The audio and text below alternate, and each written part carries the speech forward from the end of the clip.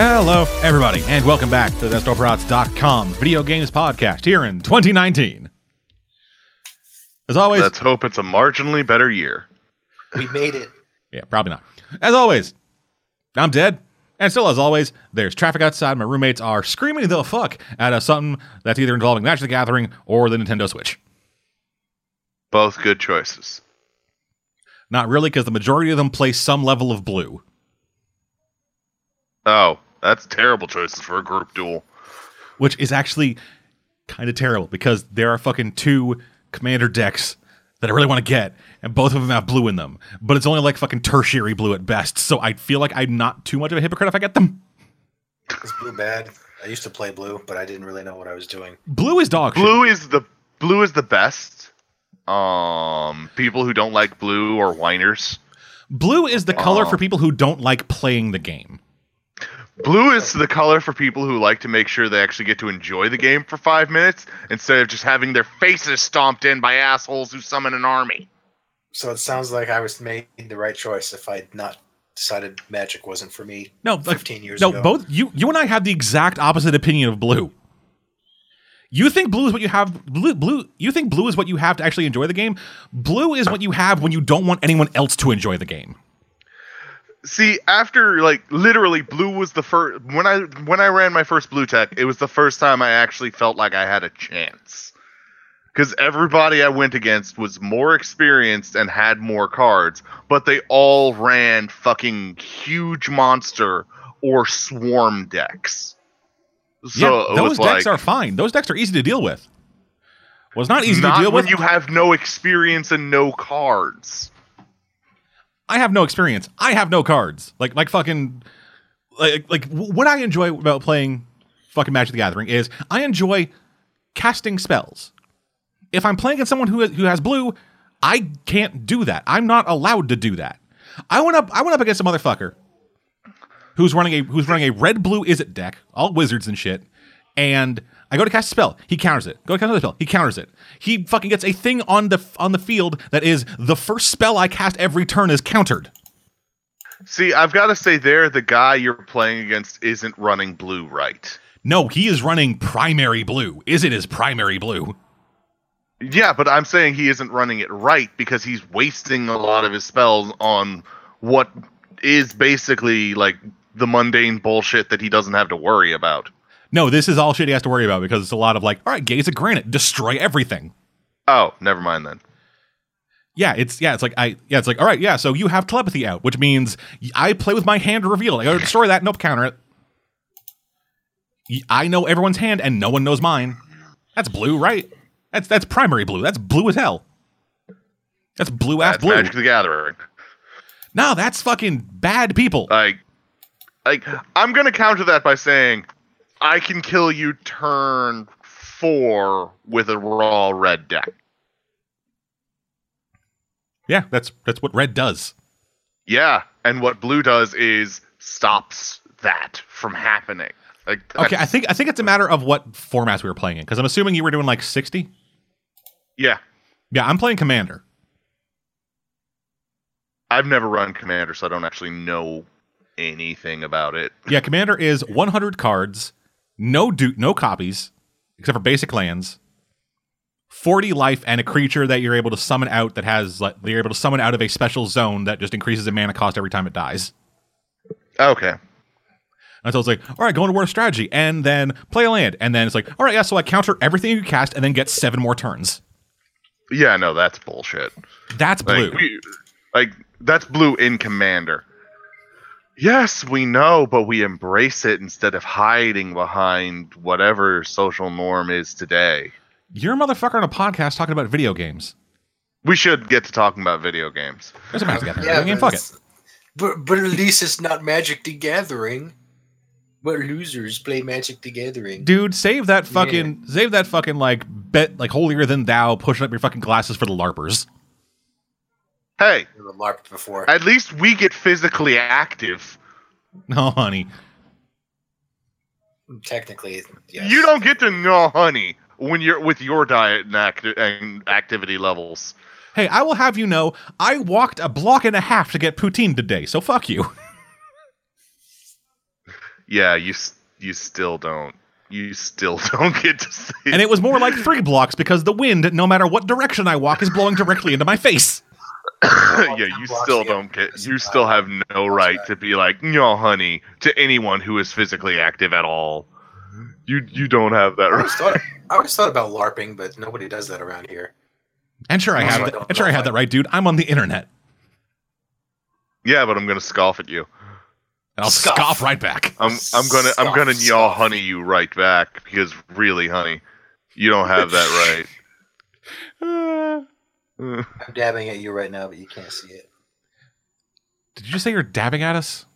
Of course, yes. The one thing I hate about you're LARPing fired, is everyone always wants to cast me as the fucking barbarian just because I'm twice their size. My mother sent me a text last night that had somebody dabbing in it, and I was like, "Why do you know what that is?" She says, because internet culture is now so ubiquitous that there's no such thing as like the it meme that parents don't know about. Yeah, there is. It's like, are you big dabbing chungus at me? Yes. I said, why do you know what dabbing is? No, here's the thing. Like those memes are just fucking. Those memes are the mainstream memes. You gotta get to the fucking like deep memes. That's why I said the it meme. Not you gotta get down to the fucking big chungus territory. Yes, but most people haven't heard of those. So again, those aren't the memes. And the big chungus ain't gonna appear on fucking Ellen. But Dick the Birthday Boy is. What? So you know Red Letter Media? No. Yes. So their YouTube channel. They're like a YouTube channel and production company. They make movies and also review movies. And they did this one bit a while ago where they found a picture of one of their like guys. His name is Rich Evans, where he was like fucking 8 years old at Showtime at Showbiz Pizza, wearing a T-shirt that said "Dick the Birthday Boy" on it. You know, I gotta say this. Start the year how you mean to continue it, and I mean to continue it with nonsense conversations that have nothing to do with the topic at hand. We didn't even finish introductions. Hi, I'm Dead. Got Caveman Alex with me. Hi. Hi. It was literally like 10 minutes of you didn't even. I was like, wow, no, they've started a Magic the Gathering argument. He hasn't even introduced everyone yet. Yeah, this is going to be a while. Yeah, new year, new format. It's not. We're going to talk about memes. We're talking about memes and Magic cards. Yeah, they're the ultimate game. How my mother knows what dabbing is, and dabbing is actually one of the weirder beginning spots of a meme. Because it got started in a fucking mainstream hip-hop song. Like, dabbing existed before, but then fucking Migos came out with a song called Look at My Dab. And then from there, it memed. And, like, not people doing it as, like, a joke against the song. They were just unironically dabbing. And I have never felt more old than when I saw somebody call the dab a dance move. My immediate reaction was, that's not fucking dancing. Old man. Old meme. Memes are never old. No, I said old man. Oh. It's like, you know my favorite thing about memes? I'm pretty sure I'm older than all of you. Is that they're like the natural like extent of the inside joke. Yeah. Because like sometimes you just look at it and it's like, I don't see why that's funny. And everybody's like, you just don't get it. And that's you just don't get it. It's so jumbo large. Oh, no, it's the weirdest thing. Like when you fall down the meme rabbit hole, where it started out and it's like a joke. It's like, yeah, I guess it's kind of funny in a certain way. I don't get it. But they get to the end and it's literally just a word, and I am shitting myself. Well, I mean, there are inside jokes. They're just inside jokes between people. Oh no, like yeah, there's that. But then, when I meet up with my friends and I talk about romaine lettuce, and they will all crack up. And you don't know why, but I know why. Because it's from like something that happened a decade ago. Oh no, yeah, I get that, but it's a matter of like I don't know any context for half of the memes that I fucking love. And I can say that How are we still talking about this? I don't know, okay? Welcome to the meme cast. The Anything Cast is back in full force, baby. Fucking strap in, dickbags. Welcome to the meme cast. He's dead meme. So, Christmas happened. We got presumably some amount of money that was spent on video games. Yay, video games. Let's fucking talk about the video games we goddamn played. Alex, what anime bullshit did you play? Well, unfortunately, my games did not come out yet, so I had to make do with playing older stuff. So God damn it. Well, Tales of Vesperia doesn't come out, re-release doesn't come out till tomorrow, and Kingdom Hearts 3 doesn't come out till the end of the month. So I'm still holding my money I got for Christmas to buy them with, because they weren't out for Christmas either. Oh god. So instead, I went back to my old standard of Mega Man. Mega Man. Yes. Hey, I played Mega Man a lot as a kid. I have most of the songs memorized, even though they were just 8-bit beats and stuff like that. Yeah, I have the various whining bleeps and bloops memorized to heart. Yes, that's right. I know all the mans. So I played it's a game called Mega Man Powered Up, which is basically just a PSP remake of Mega Man 1. Yeah, I played some of that. Yes. It's also very cartoony and anime-y. Yeah, it's real fucking SD shit. And it's also, in the standards of the new games, they added an intro stage. And I think there's an intermission stage, too. No, I don't think there's no intermission stage. There's an intro stage where like you just run around shooting stuff, which is what started in Mega Man X1 and has been the standard since then. But certainly wasn't a thing when Mega Man 1 came out in, I think it was like 87. Yeah, those first two Mega Man games, it would just, all right, hit start. And then it's like, yeah, in the year 20XDX, boy, here's a menu. Here's a menu. Which man do you want to fight? Yes. I will fight Man. In fact, there was only 6 other robot mans in the first game. So to bring it up to standard 8, they added Time Man and Oil Man. Yeah, Oil Man. Oil Man looks kind of like a racist stereotype. Yeah, I was just gonna ask. Is Oil Man one of the very many racist stereotypes? Hey, he's better than Lube Man. All right, let's not even get started on Lube Man. I mean, we had Wood Man and we had Hard Man. So I mean, it's not like it's not like he's time to oil up. Let's get a pic of him. That just killed everything.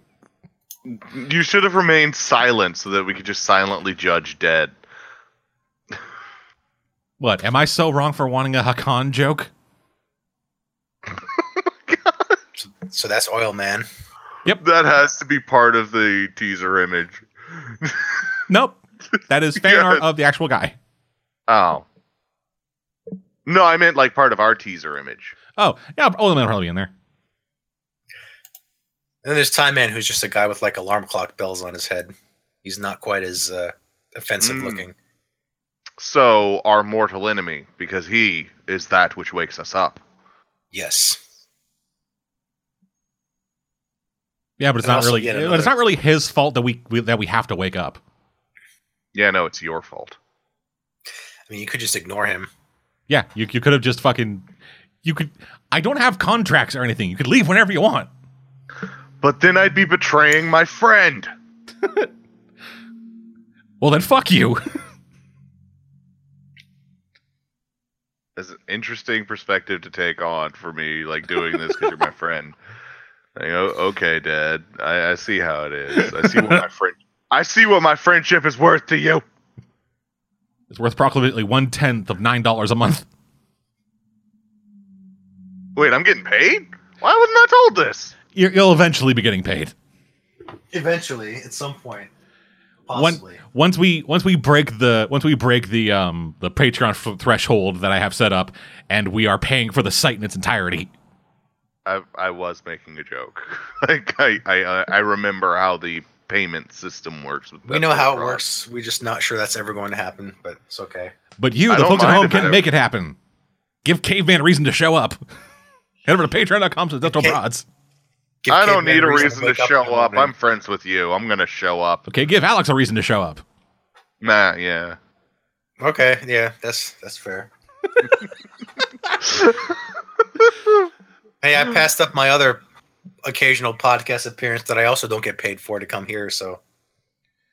Hey, come on, support the Patreon, and then someday Alex will be making that sweet, sweet 10 cents a month. Oh yeah. Just rolling in Just that. Just think of how many games you can buy with that after waiting for like several decades. You can maybe buy one. Yeah, after a year, you can afford half a Mars bar. All right. Just hope that fucking convenience store you go to takes PayPal. They probably don't. Well, who knows? It could be the future. There could just be a PayPal card where you just swipe and it takes it off. Future. Yeah, you go into the far flung. Yeah, you go into the far flung future of future, and then it's like, all right, yeah. So thank you for your purchase. Just put your eye into the fucking needle array, and then we'll take the money out of your accounts.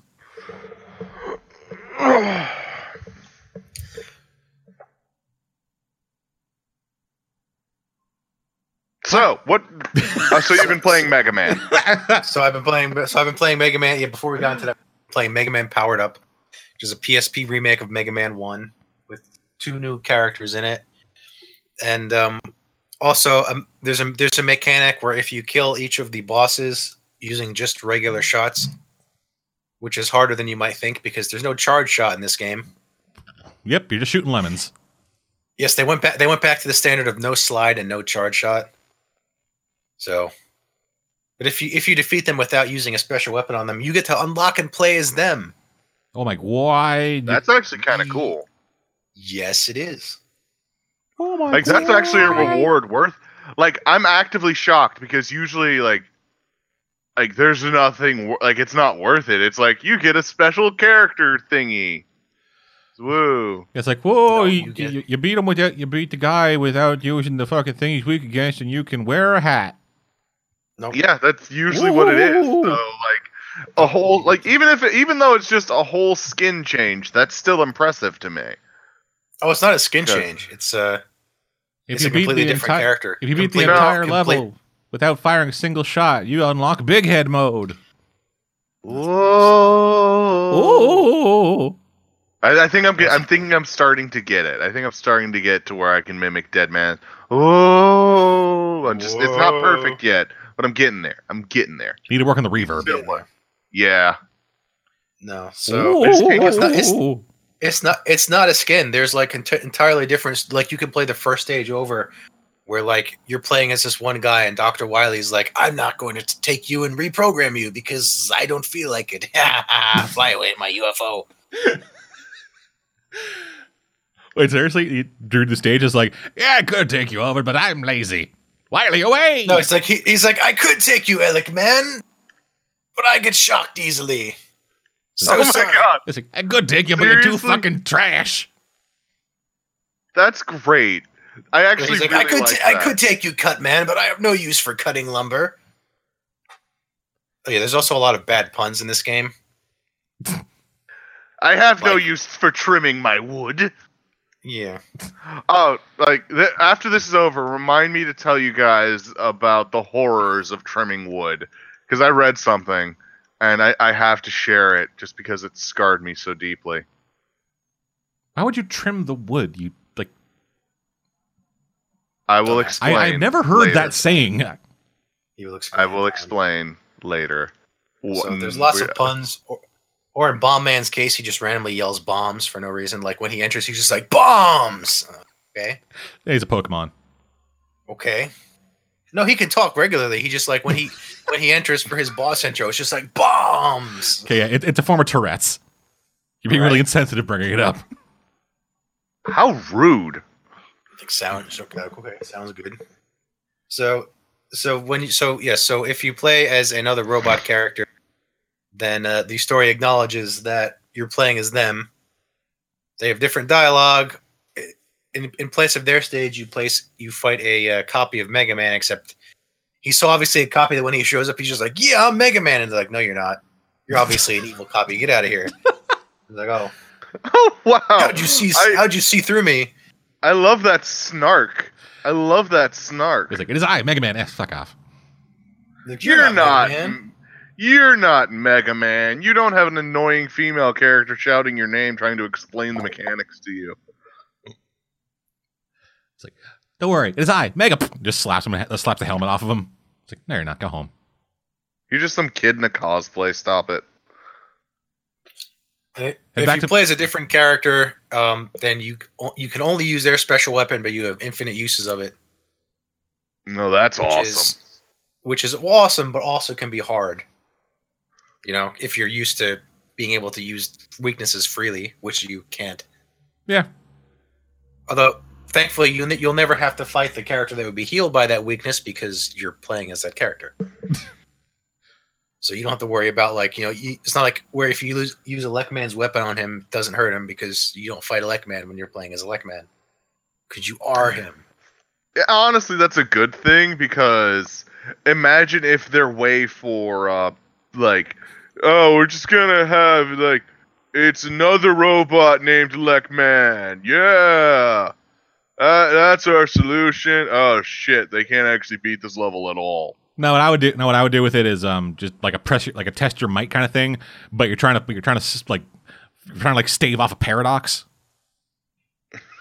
So just like a Lekman walks into the stage and there's a Lekman, and they both just start screaming. They have to match hard enough to see if you can keep your fucking processor from melting. That's actually interesting. One of the bosses in the Dr. Wily stage like clones you. In the original, he only cloned Mega Man, but if you're playing as someone else, he will clone them and they'll talk to each other, but they don't have the, like, you know, healing mechanic or no damage mechanic from their weapon because then you'd never be able to win. God damn it. That just fucking got me thinking about it, making a fucking, like, finding somebody who can make that stuff and then making a fucking hacked Mega Man powered up ROM like fucking Sonic.exe. Whereas you go in, you beat the guy, and then when you like the game is just, if you just play the game as Mega Man, it's all fucking fine. But then if you ever go into a stage of a boss as that boss, they then just both start screaming and it turns into like this really trippy horror sequence.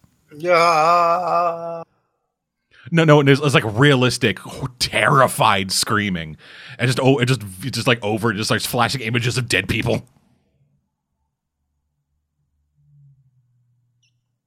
And then it bricks your hard drive. Okay. That's interesting. That's an interesting solution to that problem. You ever heard of Sonic.exe? Yeah. Yes, but I've never played it or know anything about it other than the name. Yeah, it's a stupid creepypasta thing where like you walk, like starts out it's like, hey, it's Sonic going through Green Hill Zone, whatever, blah, blah, blah, and then all of a sudden you just like walking through, and then all the fucking yeah, and then like the music starts getting really fucked up, and then all the level turns into fucking meat. They get to the end, and then the game just freezes on an image of Sonic's bleeding eyes. Did someone actually make a game about that, or that's just a creepypasta? Yes. Yeah, that's a thing. That's a real thing. There was a creepypasta, and then someone made a game based off the creepypasta, and by game, we mean they cribbed one of the levels from Sonic. Yeah, it's a ROM hack. It's not even a very good one. I guess I need to look this up now. No, you really don't. Just be wary of downloading. Yeah, probably, maybe not. Well, man, I saw a video of somebody fucking running the MEMS virus on their fucking system, and that made me terrified. Why would they do that?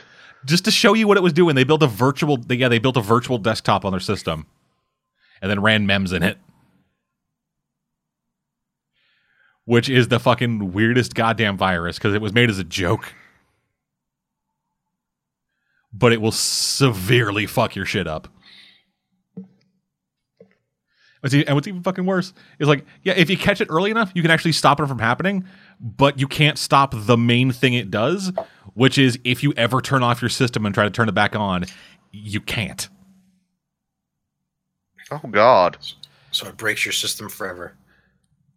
Well, like, not the hardware, the software. Like, it replaces the fucking boot up sequence for your fucking system with just a GIF of fucking Nyan That's horrifying. So if your fucking computer gets infected by MEMS or whatever, and you turn it off and try to turn it back on, it won't even attempt to boot Windows. It will just go to the cat.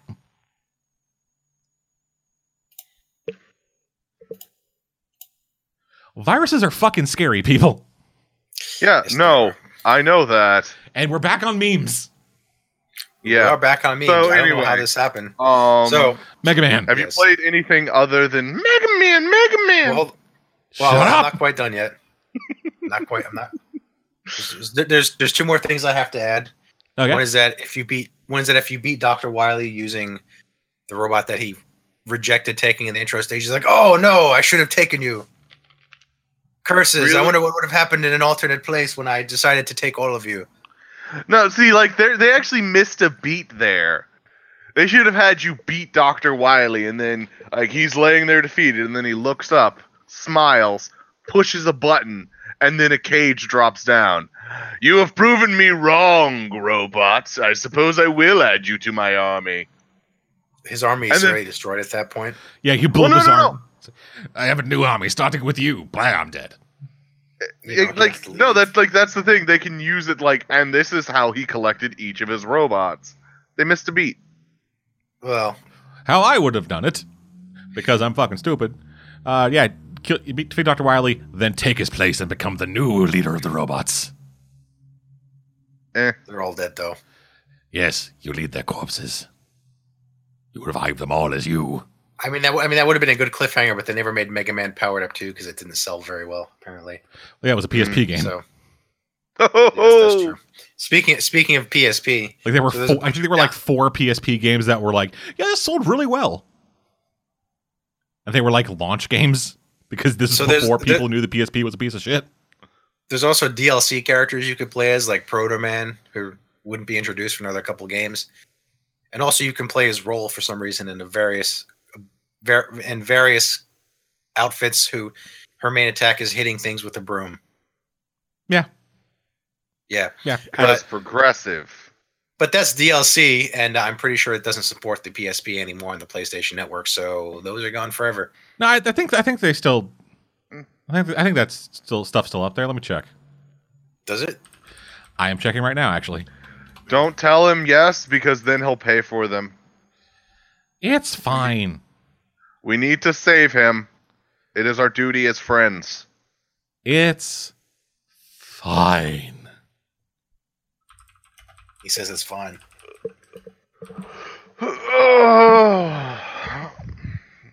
Would you be interested in playing his role in beating people off with your broom? I mean, no, I said what I meant. I said what I meant. I'm not taking that back.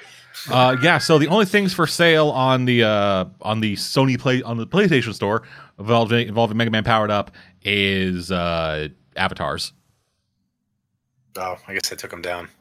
Well. And the game is also disc only. You can't download it. You can't download it. It is disc only. Don't think you ever could. Or maybe you could upon. Well, whatever. I guess fuck the Mega Man fans who own the PSP Go. Yeah, pretty much. Who would buy a PSP Go? Someone I knew in university had a PSP Go. I was like, why would I want to get a system that can't actually hold any games, so I have to download everything? That sounds like a terrible idea. And then literally every console is like, yeah, just download everything. You're like, yeah, you can buy a disc, but like, fuck you. I mean, you can, yeah, but you could do the same thing with the regular PSP. But it's like, but you could also put a physical game in there if you so choose, which means is that you could slap a UMD up in it. And there's 10 years when they're no longer supporting that stuff online. The thing isn't a useless like paperweight. Oh, hey, fun fact, they are selling Mega Man Powered Up at a reasonable price on Amazon. Well, you gonna get it? No. Why would do you even still have a PSP? No, I had one PSP, dropped it, and made the screen all fucked up, so I sold it to somebody else, bought a new PSP, and then sold that one.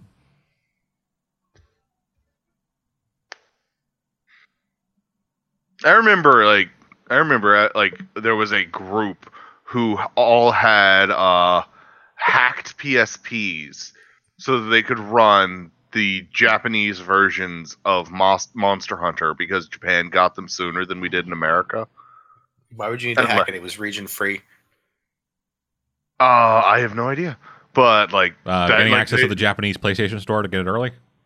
Yeah, that's what it was. Maybe that could be it. I don't know. I just know that PSP was region free because I took many Japanese UMDs and put them in there and it worked fine. Fucking the UMD, man.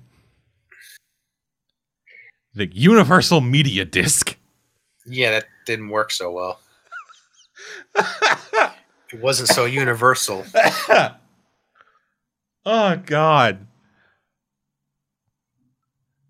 That was such a weird fucking situation, walking into a fucking game store and then seeing like, all right, so we got all these games and like we got like 7 movies that are on UMD. And no one ever used it again. And no one ever used it, yeah, because why would you want to watch a movie and like strain your eyes out watching it on your PSP? Well, the idea was that like it would become the universal like format. It's what Sony did. They made proprietary technology and expected it to be the biggest thing ever. I think they were wrong. Of course, no, they were completely wrong. But they didn't anticipate being wrong, which is why we get so many amazing Sony products. Yeah, hey, you guys record this on your Sony Vaio laptop? On what? Exactly. Oh, excuse me, I'm receiving a call on my Sony Ericsson telephone. Yeah, also, you say like, hey, nobody wants to strain their eyes like that. We now have phones and everyone watches Netflix on their phones. That's true. I don't. Who would want to strain their eyes like that? People on buses and the subway. Damn weirdos. Yeah, it's... My eyes are bad enough without having to do that to them. I'm not gonna lie. I watch Hulu on the treadmill because that way, like, I get to watch One Piece while I'm working out, and it gives me motivation. Motivation that if you ever make an animated show, you'd have more production budget than $1 an episode. No, motivation that I too can be king of the pirates. Yeah, yo. Oh, honey, you can't be king of the pirates. You're not the protagonist. Can once be as jacked as I'm Zoro the protagonist of my own life. Oh. No one can be as jacked as an Oda character. Like, he draws those guys cartoonishly buff. Okay, you've seen a picture from JoJo's Bizarre Adventure, right? Yeah, I actually started watching JoJo's recently. Oh, it's so fucking Jesus good. Jesus Christ. Actually, I started at the first arc. Yeah, of course you fucking did.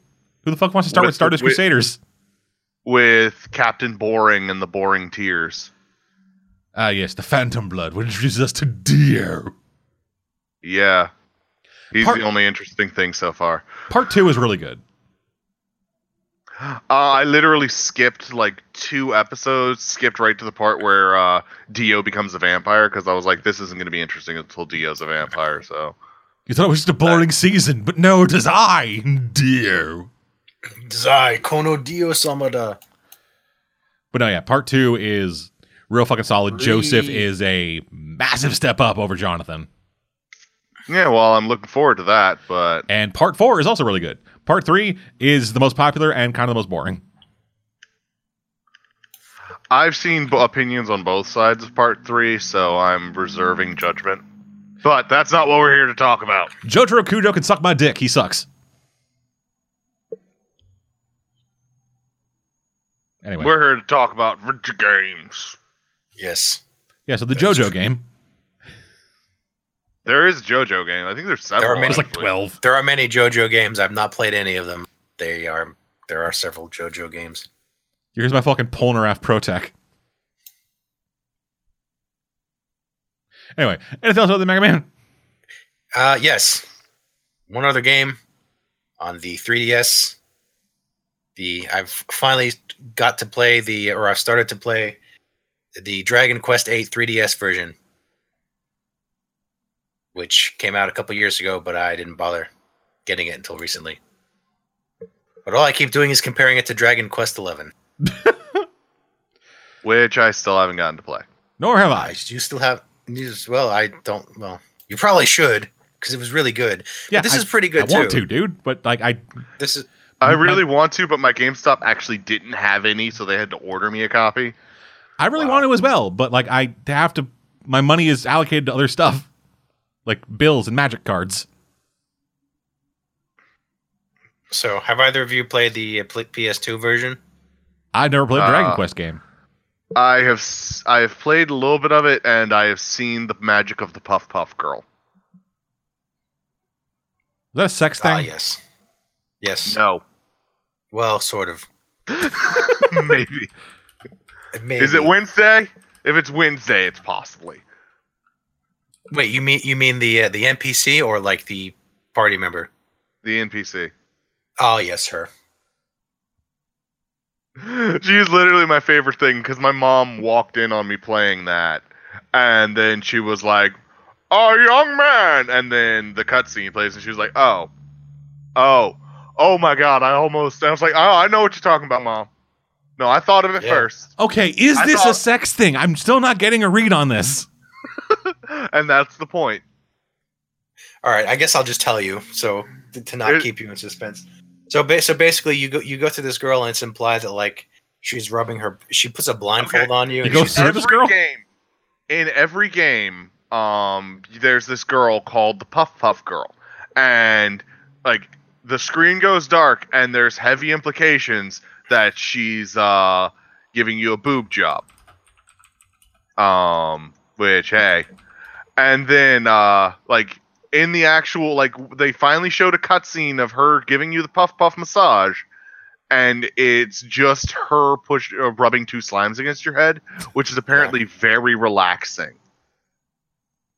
So it's like it's years of you might be having sex paid off with not really. Man, It's just I fucking love it. listen to this. I just looked it up. I googled the Puff Puff Girl, and this is the first sentence of the goddamn Dragon Quest wiki entry on it. The Puff Puff is a sacred technique bestowed upon mortal kind by the goddess on high. Originating in Akira Toriyama's Dragon Ball manga, the act refers to, well, you're bright enough to figure it out. Yes, that is exactly how it should be. Oh, it's glorious. It's glorious. Yeah, she's in 11 too, and she does the same thing. The Puff Okay, Puff you want- massage. Yes, hey, you want a puff? Gotcha. Hey, yo, you want a puff puff? Yeah, let's do it. How about a Puff Puff? Word. So I keep comparing it to 11 because 11 That's has the a most much recent one you bigger- played. Well, also there's the most recent one I played. Also, they're very similar, but like 11 has a much bigger party group than 8's does. So I keep comparing that because 11 has like 8 party members. Dragon Quest really is one of those franchises where it's like, they came up with a new game. You really should just play that. You know what I mean? Yeah, well, I mean, 8 does a couple things differently. Like 8 has 4 party members, 6 in the remake, whereas 11 has 8. So, like in 11, well, first off, in 11 you start off alone, and like you get like a new party member every like story, like major story town. In 8, not only do you start off with 2 of your group, but you get the other 2 very quickly. So you have your complete party like almost from the beginning of the game. And they each have like 4 different weapon types, whereas in 11 they have 2. Huh. So So they've there's got a bit more versatility in 8. Yeah, well, they've got a bit more versatility in 8 because there's less, like, there's no healer in 8. Like, some characters can heal, but there's no dedicated healing character, whereas in 11 there is. So it's sort of like that. Like 11 just has like there's basically one like the magic character who has healing and offensive magic and also uses whips and can be built as a decent melee character if you really want. And 11 has the offensive caster and the healer, and then there's also the supporting caster. So they're a lot more versatile in 8 because originally there was only 4 characters. And in this one, there's 2 more, both of which were NPCs in the original, but they don't join until the game is almost over, basically. And one of them is optional at that. And also, everyone, 8 was the first one to have voice acting, but like I said when I was talking about the review of 11, they have a British company do it. Mm-hmm. So everyone has old-timey English accents. Except in 11, every character had a different. I mean, every town and every region had a different like accent. Except it was how a British person would. So there was like the town of all Italians, or the town of all Spanish people, or the town of all Hawaiians, which was just like a British person's interpretation of what they thought that accent was. So they were comedically inaccurate? Kind of. And in 8, pretty much everyone is British, except for one guy who's Italian, who also kind of looks like Mr. Satan from Dragon Ball. Mr. Satan! Yeah, well, because like Toriyama does the... he does the artwork. Dragon Quest. And not only does the character... I mean, not only does the main character kind of look like Gohan, but... if you get it, there's a skill you can do where like you basically you basically hold off for a turn and like power up, which is called tension. And if you do it so many times in a row, you'll change into a more powerful form, and the main character basically gets spiky yellow hair. Uh-huh. Oh, Toriyama. Yeah, but only in the PS2. It was only in the PS2 and the Game Boy and the 3DS. They stopped that for some reason. He just gets a yellow aura. Probably because they didn't want to be directly compared to one of the seminal works of like childhood. Probably. But they're made by the same guy. Yes. They're designed by the same guy. You still don't want that direct comparison. Why does Mr. Satan have fucking Vega's claws? Because he's one of the new characters, so that's one of his weapon is a Vega claw. At least, is that Gohan's scarf? Yes. Could be. God, Hercule, you let yourself go. They're yeah. I think it would have took better care of your fucking hair. Actually, in GT, he pretty much looks exactly the same as there. So GT ain't real. Oh, supposedly. No, it's not. It doesn't exist. The main character of 11 is basically like if you crossed Android 17 with the Trunks. Yeah, actually. Yeah, straight up. That's pretty fucking dead on.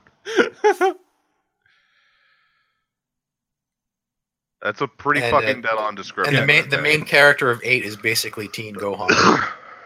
Toriyama's a really good artist. Kind of limited design pool. And also one of his one of the party members named Angelo basically is Trunks.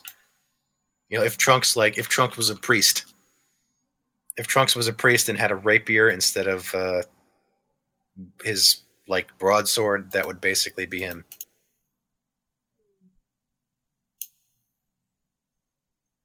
There's Trunks. Your fourth party member. Oh yeah, fuck dude. Yeah, that is just fucking Trunks. Trunks with a dye job and a rat tail. Not even a fucking dye job, just a rat tail. His hair's white. Trunks is purple. Is it purple? Is Trunks' hair purple? Yeah, Trunks' hair is purple. I thought Trunks' hair was white. Not purple. Then you have this guy who I don't think looks like any Dragon Ball character. No, yeah, he looks like a couple. Yeah, he looks like a couple of the generics. The generics maybe. I mean, he doesn't look like a main character. No, not like a main one. Well, that I can think of. Maybe if you gave Yajirobe a haircut. That's actually not his hair. That's him wearing a helmet. No, I mean like you shave him. Oh yeah. He went through a phase after him and fucking Korn broke up. Oh man. Ironically, he's the exact character type I was joking. The guy who tries to rob the hero and spends the rest of the game following him around trying to make up for it.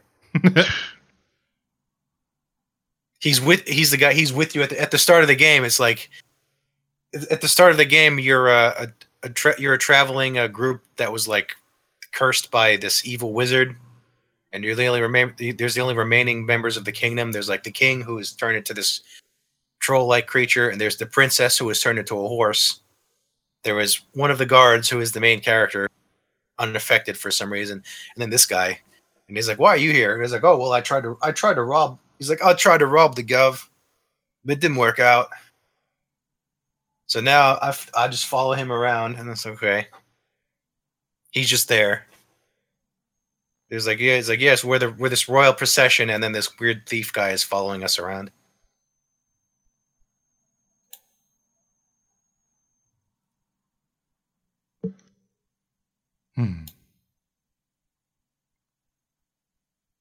Anyway, and I'm still working through that, and I'm probably gonna stop because Tales of Vesperia Remaster is coming out tomorrow. Yay!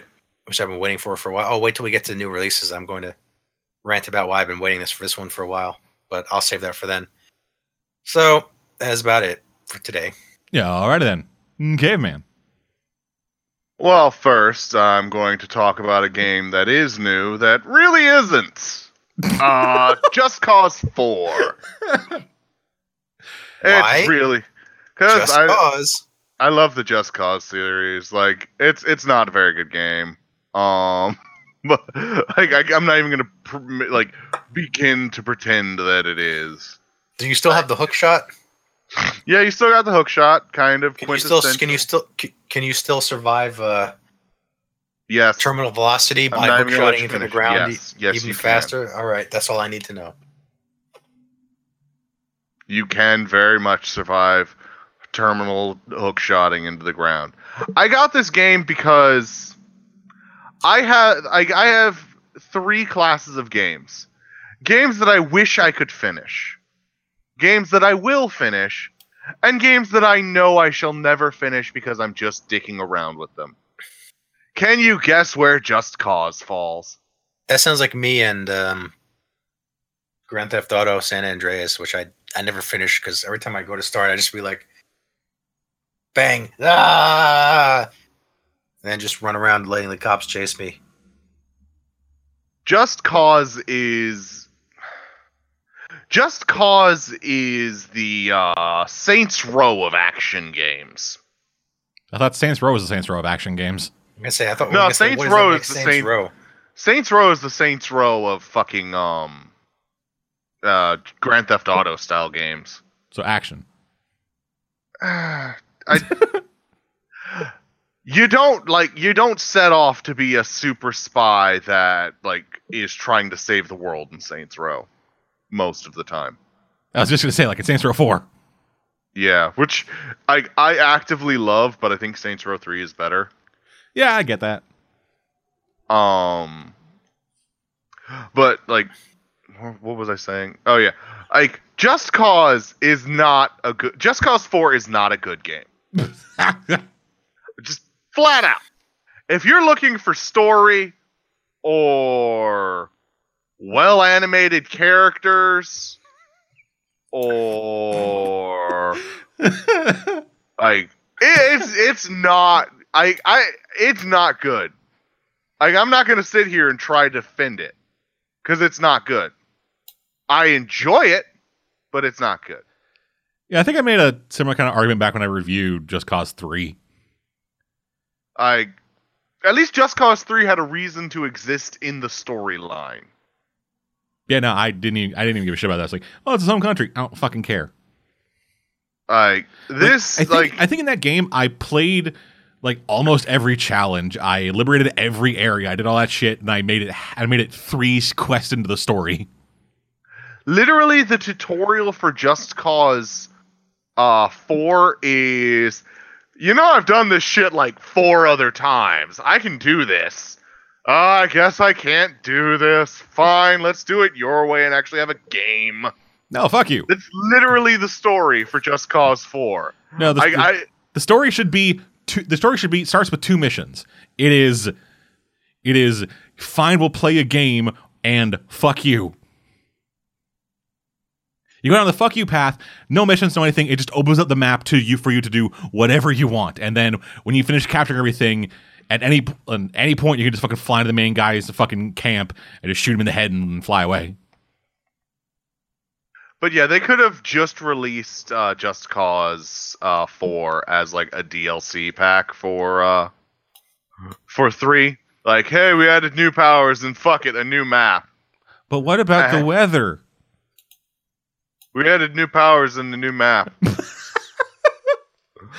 They have tornado guns. I don't care. Like they literally could have just released this as a DLC for Just Cause 3. But if we did that, we couldn't charge you $85 for it. It looks last fucking gen, man. We spent all the graphics money on the fucking physics engine for these goddamn tornadoes. So fucking appreciate them, you shitlord. But like, okay, so Just Cause, like, all the important bits are there. You can still hook shot a guy to an airplane, fly up to the stratosphere, jump out, and like parasail down, following your fucking airplane as it crashes into the ground, and then the guy's corpse slams into the ruined fireball that was once the plane. So like, here's actually a question. So when you are falling from the sky, when you hit the ground, I assume you still die, right? Depending on the things you do, yes. But because you can just hook shot the ground. And okay, survive. That was where I was going with it. Yes, like you can accelerate towards the ground and be perfectly fine. Yes. Remember, kids, if you hit terminal velocity, just go a little bit above terminal velocity, and you'll be fine. That's how physics works.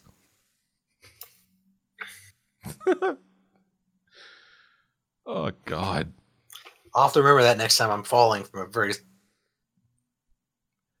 Yeah, if you have something that can pull you towards the ground, or if I punch the ground and I hit the ground slightly harder. No, don't punch the ground. That you'll still go in terminal velocity. What you need to do is you need to either have something that accelerates you toward the ground faster, either pulling yourself in or pushing yourself down. Just like maybe like theater, I block the ground. You know, just like carry a shield and a grenade, and you'll be fine. Oh. Just, all right, I'll just tape the grenade to this shield, hold it behind me, and then, all right, so near the ground, pull the pin, tick, tick, tick, tick, tick, boom. All right, I'm good. I'm going to block the ground.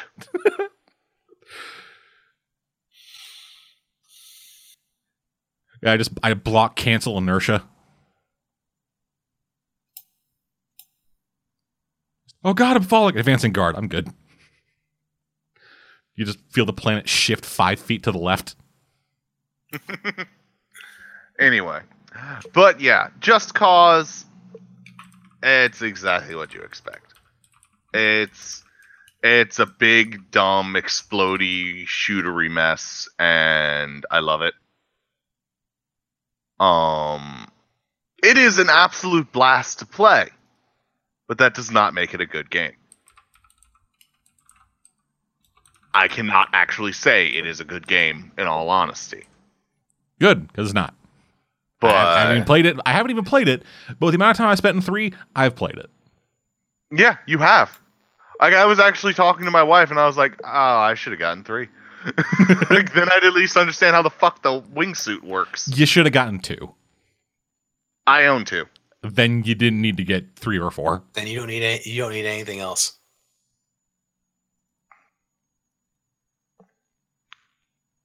But yeah. Alrighty then. So, anything else?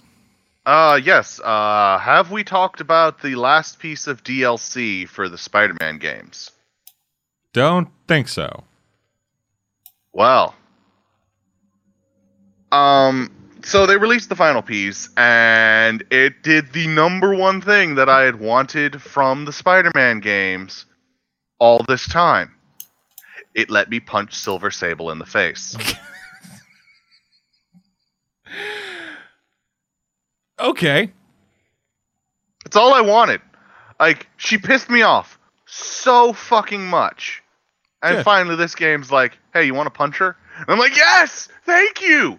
And it's one of the hardest fucking boss fights. Oh my god. Yeah, man, it's always one of those things of just this Marvel has this weird habit of making their most powerful characters just a dude with a gun. I fucking hate it. Because I'm sitting there like, she should not be this hard, she should not be this hard, she should not be this hard. Yeah, it's like I fought off like superpowered dudes in fucking suits of armor. I fought off fucking people with weird magic bullshit coming out of their hands. I fought people who could copy my every move. But you know what's really gonna fuck me over? This lady with a pistol. I literally beat off Electro and the fucking Vulture at the same time, and she's giving me trouble. They call that double barrel. But no, it's a fitting end. It's more than a little depressing, if you ask me. Like, I don't want to spoil Yuri's ending, because it's more than a little depressing, and I think if you're actually interested in the story, you should play it. To be fully honest, for a hot second, got confused about what Yuri you were referring to. I was like, wait, what do you mean? What do you mean Yuri Lowenthal's ending? Like Spider-Man's ending? But the costumes are like I played with them for a little while. They all have their own little quirks that I'm not too happy with. So that's why you never changed from Spider-Man Noir costume. I've worn every costume for at least one mission because I've played through the game 3 times. Yeah, I have played through the game once, and then once like all the DLC is collected or at the very least on sale, I'll be playing through it again. Yeah, I actually platted it because one of my friends was like, "How fucking those stealth and combat missions are dog shit? How did you fucking? You don't have to max them. You just have to complete them. Like, you have to do them once. Even that's a bit of a fucking issue for me. I didn't have a problem with it. Because it's a matter of like, oh yeah, I just fucking impact webbed this dude off a building, but he didn't stick to the wall before he triggered noticing me, so I failed the stealth mission, and then I just screamed and gave up because fuck that. Yeah, I never had that issue. Like, I just would web zip down to one guy after another guy was out of the radius, and I'd chain them. Because you can tell when someone's safe. Like, they have a mechanic built in for that. No, yeah, so I know. It's just like, but it's like, oh, yeah, this guy's safe. All right, go to web. Safe. All done. It's like, oh, this dude's safe. Go to web down, and then, whoops, he moved 7 centimeters to the left, and thus it fucked up the whole thing, and then he just notices me immediately. Yeah, I never had that issue. But, like, my biggest issue with the Spider-Man DLC is the massive difficulty spike in the fights. Like, I beat the normal game on Spectacular. And I think it's Spectacular. I beat the normal game on normal. And then the first time I started going through the DLC, I had to turn it down just until I got used to, like, how even the basic enemies were so much tougher. Well, obviously, if you've finished the game, you've mastered the combat system, so we'll make it hard. Yeah, come on, get good, you fucking scrubs.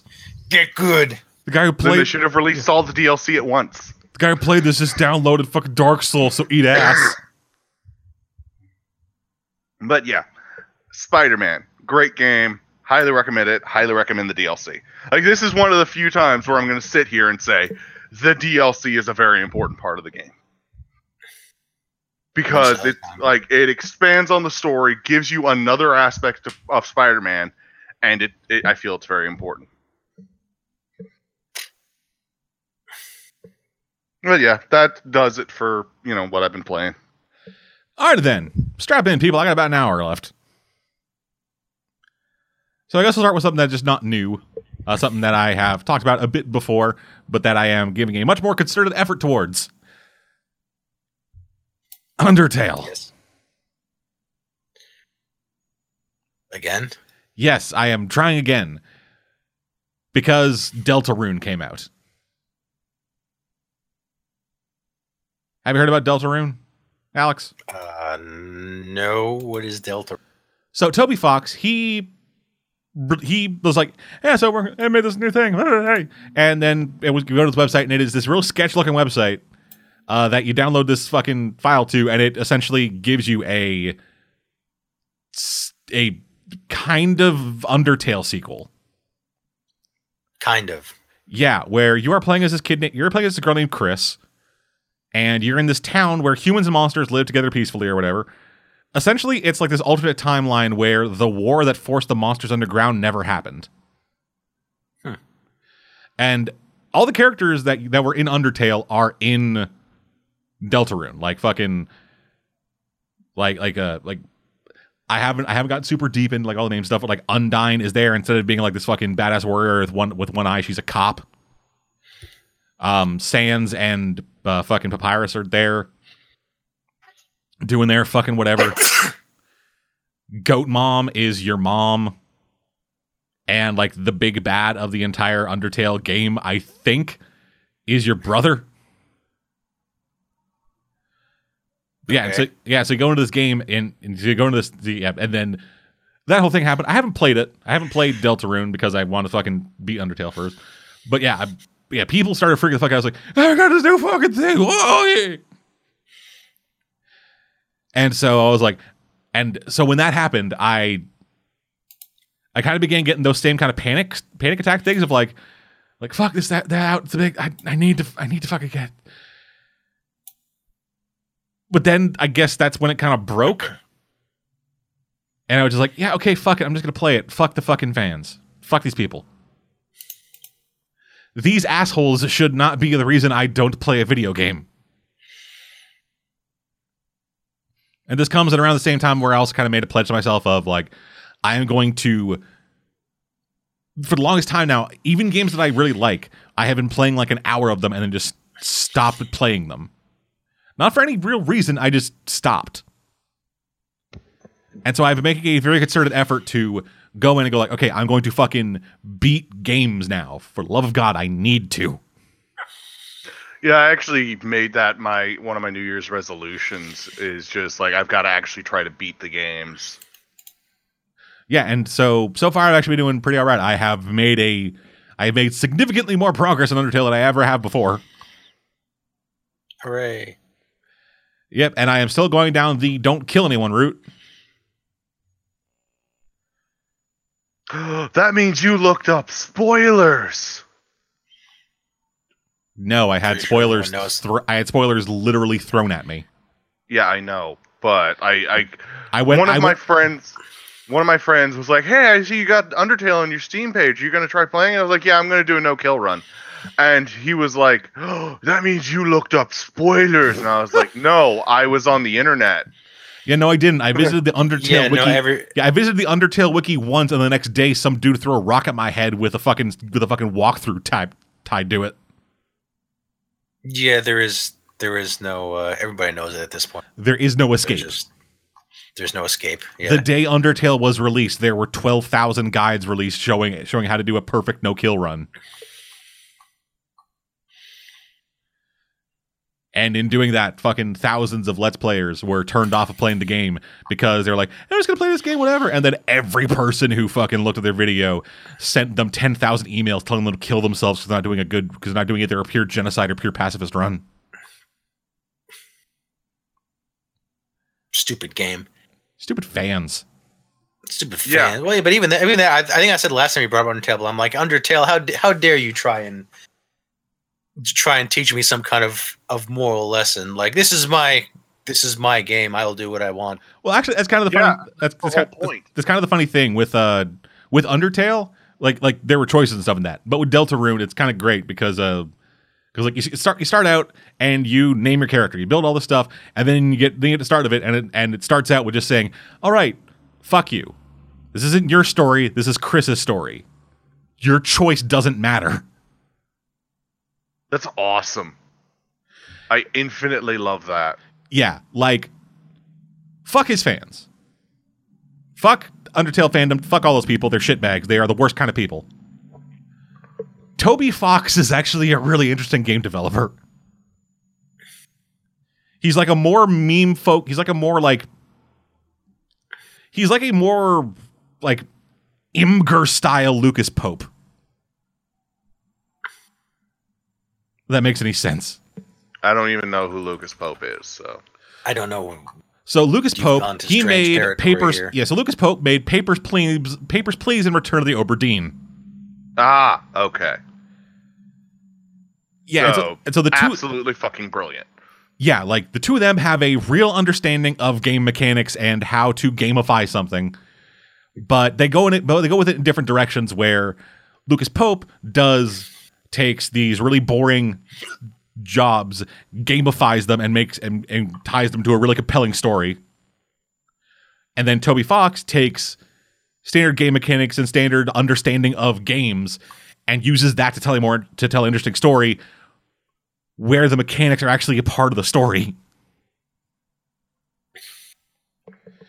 But whereas Lucas Pope is like, it's like, yeah, so fucking I'm doing like bleak art and shit based off of all this whatever, and here's this shit where the game looks like a fucking Macintosh. You got fucking Toby Fox, his whole thing is like, hey, yeah, in order to beat this thing, you gotta pet this dog. Pet him so his neck stretches out super long. Don't you want to see a super long neck dog on a t-shirt?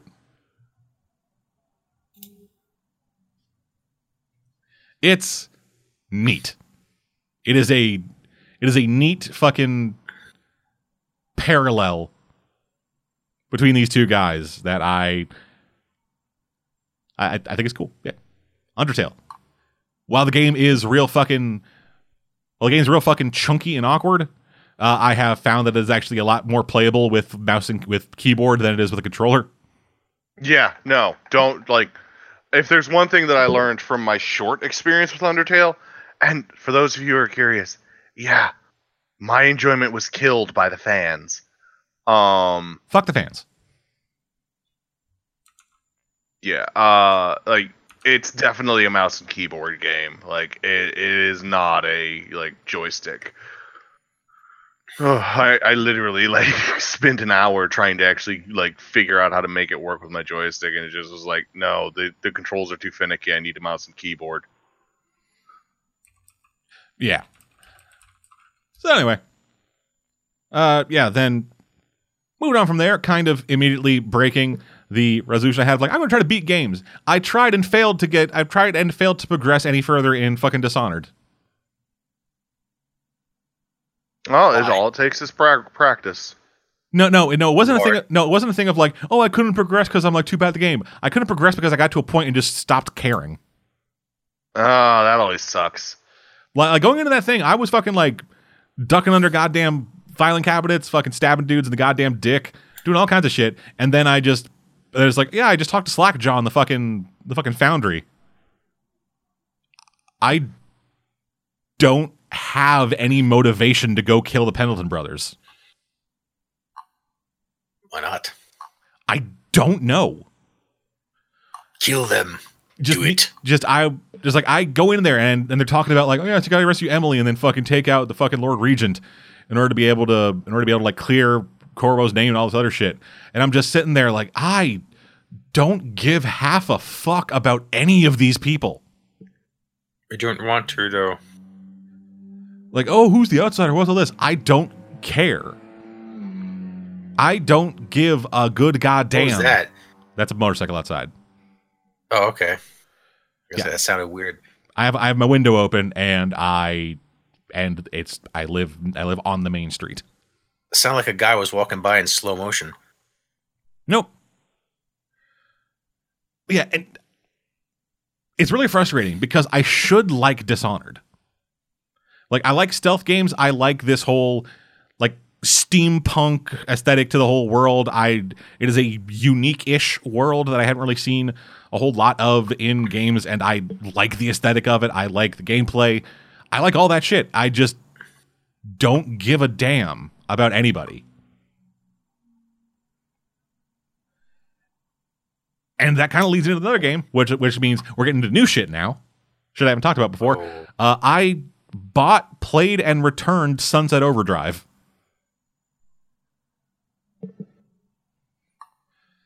So Sunset Overdrive. No, it wasn't bad. I just, again, apathy. So for those who don't know, Sunset Overdrive was an Xbox One launch title, which not too long ago was released on PC, like through the Windows 10 store and Steam. And so it was like Christmas. Okay, yeah, during the Steam sale, it's like fucking 25% off. Let's fucking pick it up. So I did and got it all installed and started playing it. And it was fun. Like the shooting was pretty loose, but it worked with, it kind of needed to be loose. It kind of needed to be loose to go with like the whole very frenetic movement style and real quick paced action. And they kind of compensate with like more of a like lock on aim assist mode. And the weapons were interesting. The world was very vibrant and full of life. Like the movement was fun and fast. The character customization, you could build fucking anything. I built the lady with a fucking punk rock undercut mohawk wearing jeans and vest and dragon eyes with a fucking bandana around her mouth. And I had a fun time playing it. But then I got like an hour and 45 minutes in, and again, something just fucking broke, and I'm just like, I don't care. And so then I asked for a refund from Steam. They refunded it, and I have not felt like I regretted that decision at all. The game broke him. No, it wasn't even a break thing. Like, I'll talk to a fucking game that broke me. Believe you fucking me. But no, I reached a point and just apathy took over, and I could not bring myself to care enough to finish or even progress in this fucking game. And it's a problem that I fucking need to figure out the root cause of. And I'm suspecting and probably a bit worried that it's just depression. But this is like the second thing in relatively rapid succession of something I should like and me not caring enough to even have an opinion on whether or not I liked it.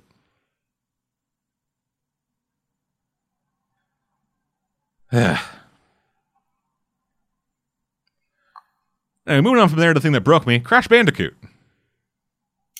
Oh no. Oh no. Oh yeah. Oh God, I hate you. I hate you. I hate you both.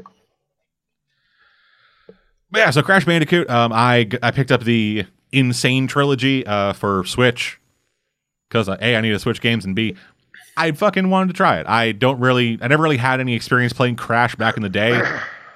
So like, yeah, might as well pick this up. Fuck Crash. Crash Bandicoot is Bandicoot shit. That bad, huh? I fucking hated it.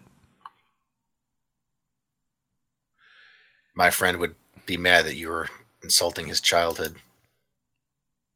I was never all that. I never liked Crash Bandicoot. I played it once as a kid. I was a Donkey Kong Country guy. Like, I don't like platformers in general. Here's the thing, I love platformers. So, come at me, bro. Everybody was like, if you're a gamer, you need to know. No, you don't. You like games, you like platformers. Like, you're just breaking the rules. I despise platformers. And in fact, I actually think platformers do more harm to the gaming culture than good. Because there is now a large line of angry gamers inside GameStop. Well, here's why I say they do more harm than good. I say that because it basically encouraged an entire generation of relatively like brilliant people to just rest on their laurels. And by that, I'm looking mostly at Mario. Because there were like 100 fucking games in that series, all with the same exact story.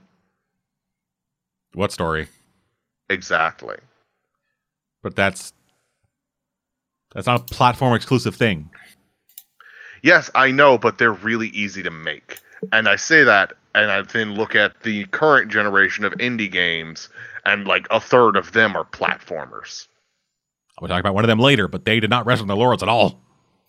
A lot of them do, though. A lot of them just like, we'll just make fucking Mario with different assets and call it fucking Return of the Mutant Turtles. Yeah, Crash And- didn't have that problem. They tried pushing that medium forward, but they tried to go for this weird middle ground of like 2.5D before 2.5D was a thing, so it wasn't the same. Okay. Fixed perspective camera platforming is bad in a 3D environment. Yeah, no, it's like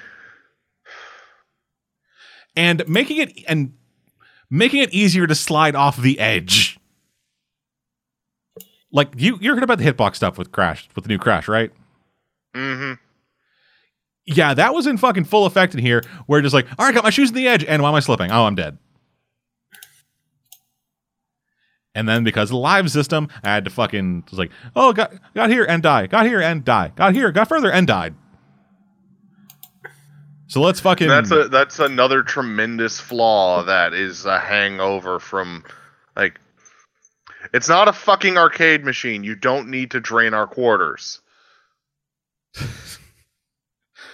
Or do they? Like, I get, oh, it's challenge.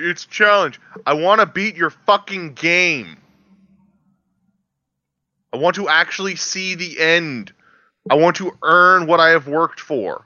And actually, speaking of fucking capture for quarters, I could see it entirely. To me, it's entirely reasonable that the game industry in the next couple of years will introduce the fucking. It's like, yo, man, we got this sick new idea for the gaming industry. Guess what? Lives are back, and this time it costs you $5 each.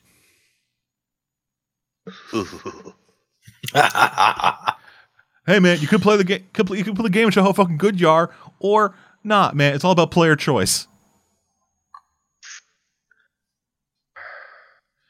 Actually, that made me think of another point that I wanted to talk about in gaming. Post game. It's really fucking important. Cause this is my biggest fucking beef with most games. With the vast majority of games. Hey, you just spent 18 hours working your ass off. Guess you better start over. Hey, you beat me. You don't get anything for it. Want to start over and play again? And like, it's just become ever so much more important. Like,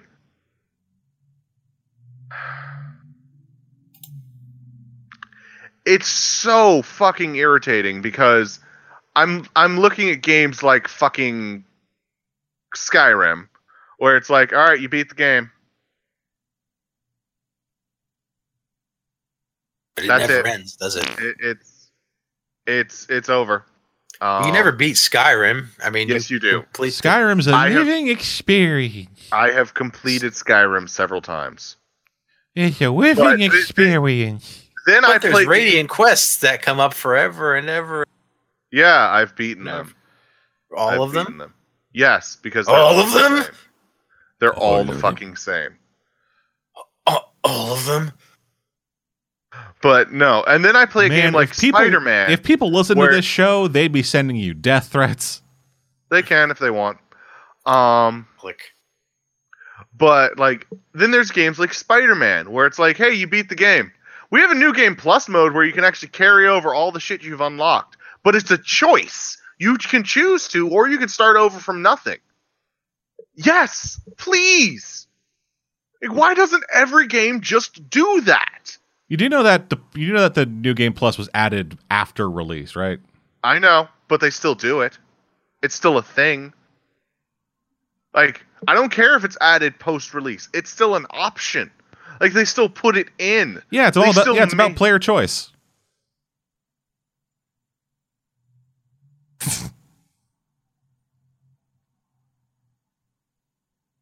But yeah, fuck Crash.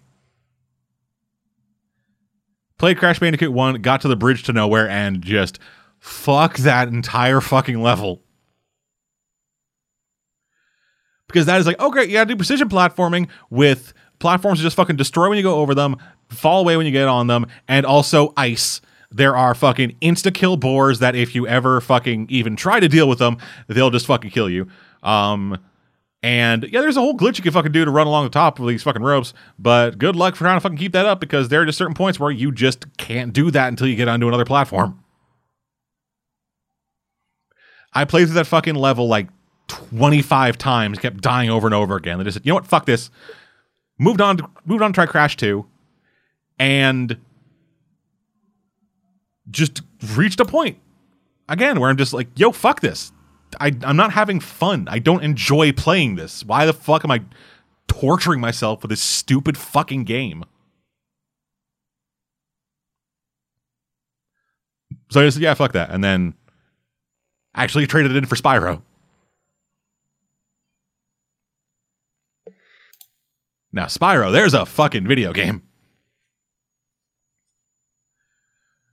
He's like, with what you were saying about, like, yeah, it's like beating everything. Yeah, I 100%ed all 3 of those games.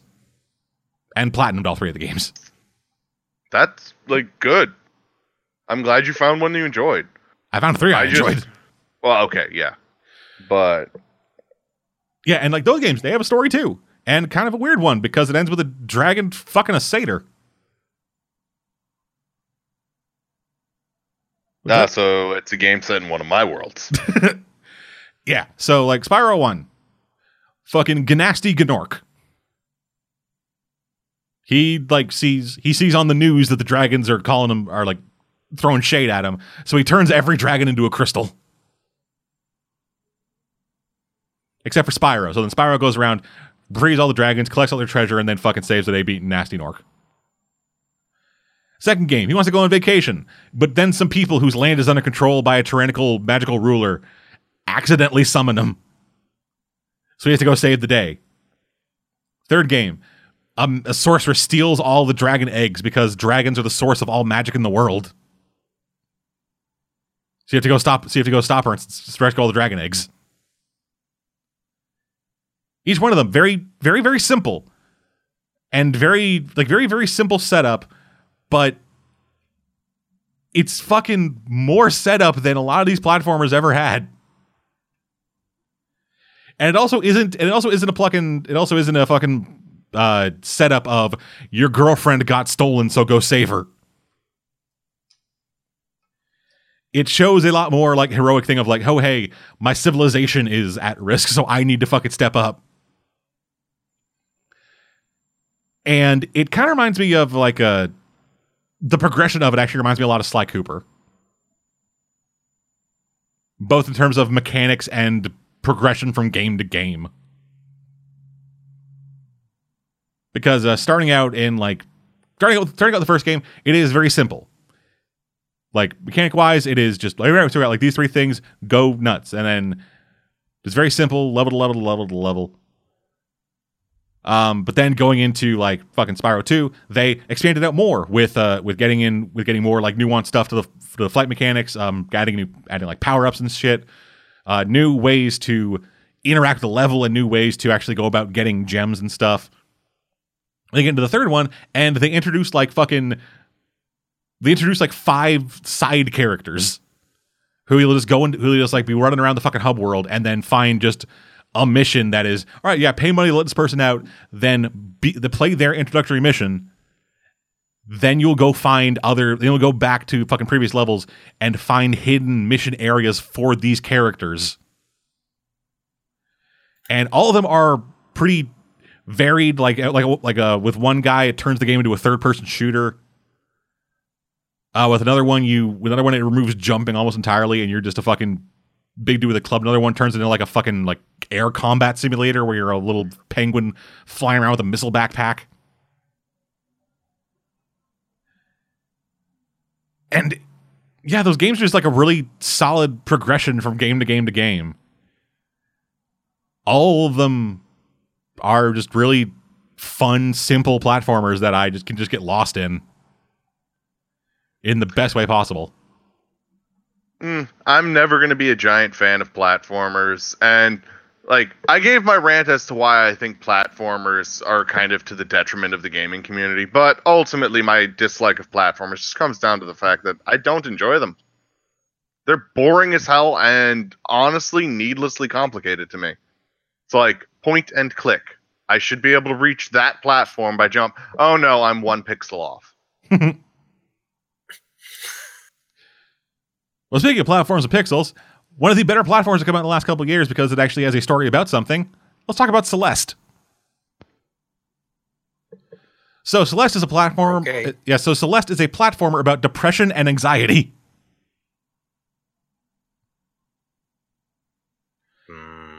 Yeah, you're playing as a girl named Madeline who goes to the mountain, this mountain called Celeste, as she goes to climb it. And as you go up the thing, you get to cutscenes where it's like you're talking to other characters, you are talking to ghosts and seeing like their problems and stuff. And once you get to this like plateau area, there's a little monolith to everyone who's failed to climb the mountain. And you go to sleep next to it, and then you wake up in this dream world where you go to a mirror, and then the mirror fucking shatters, and the evil version of you comes out, and they just start like braiding you because it's like a very obvious, this is a representation of all your guilt and self-doubt or whatever. But then you get to the end of that segment, and you go around to talk on this phone, and you're just talking to this person who like is mostly draped in shadow. We don't know who they are or anything, and it's just this person berating you for having a panic attack. Wow. And then you wake up and you go over to the payphone and call your mom, and your mom is this very jovial person who's just there who fucking talks to you and is like, oh, honey, are you having another one of your episodes? And just actually tries to talk you through a panic attack before she even knows if you're having one. Wow, that's dark. And you get to one point, and you get like as you progress later on in the game, you keep running into this character who is also climbing the mountain, and he's like obsessed with like selfies and like the whole like social media side of millennialism.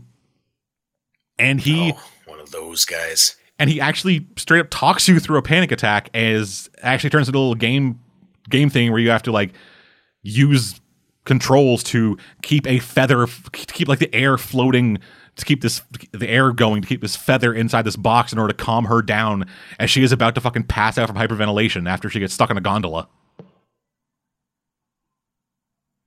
And all this is done through a platformer. Like, her climbing this mountain is her trying to overcome her own mental illness.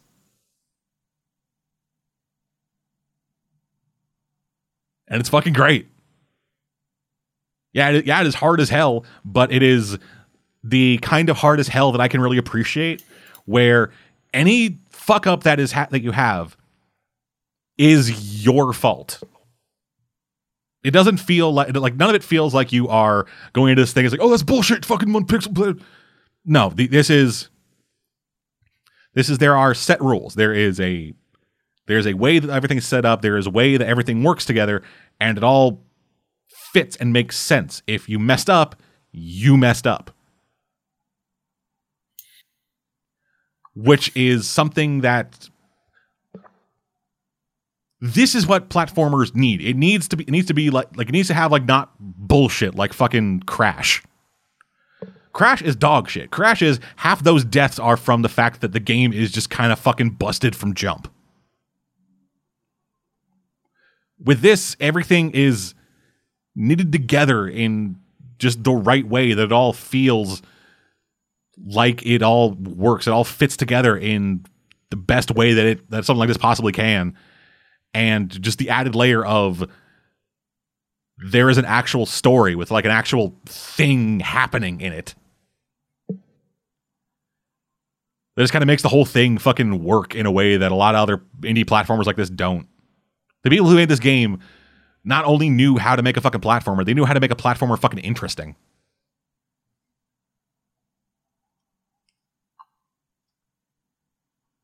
Yeah, actually, like, part of me wants to, like, revoke my no platformers ban temporarily.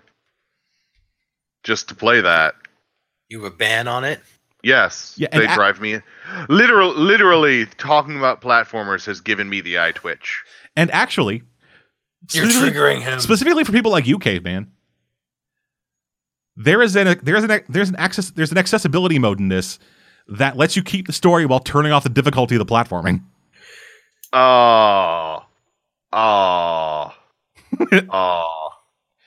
Yeah, like the game is built for people. Why you gotta be dirty?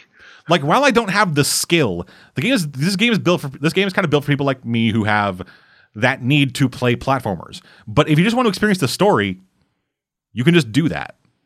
And it's not like a fucking like chicken hat mode kind of thing, or like, hey, easy mode has now been unlocked like in DMC. No, it is this game is made with certain kind of people in mind. If that's not you, but you still want to experience the story of Celeste, here's a mode for you. You see, it's all about player choice. Here's a mode for you pussies who don't know how to play video games. No, man, it's about player choice. Call it freaking scrub mode. Yeah, I'm really enjoying. If you want to be, you don't want to play the platformer part, man. Yeah, I'm really enjoying Celeste. And if anybody fucking has the opportunity to play this game, I would highly recommend it. Speaking of highly recommend, Yakuza Kiwami 2. Kiwami means extreme. I have fallen down the Yakuza hole. I am now desperately trying to stave off the intense need to buy Yakuza 6 to wait to play Yakuza 3 through 5. He's become one of those guys. Yeah. Oh no. So, Yakuza Kiwami 2. It is a remake of Yakuza 2. Sequel to Yakuza. Old fucking blah blah. It is rebuilt on the Yakuza 6 engine. Which is not the engine that was used for Yakuza Kiwami 1. Which is really noticeable because there are some significant changes in, like, A, the way it runs, B, the way it feels, and C, the way it plays. Because it's no longer running at 60, it is running at a very noticeable 30. Everything feels a lot floatier and like there's a bit more momentum behind everything, and there are no more fighting styles. Yeah. Yeah, in Yakuza Kiwami and Yakuza 0, you had 3 fighting styles, or I guess technically 6 in Yakuza 0.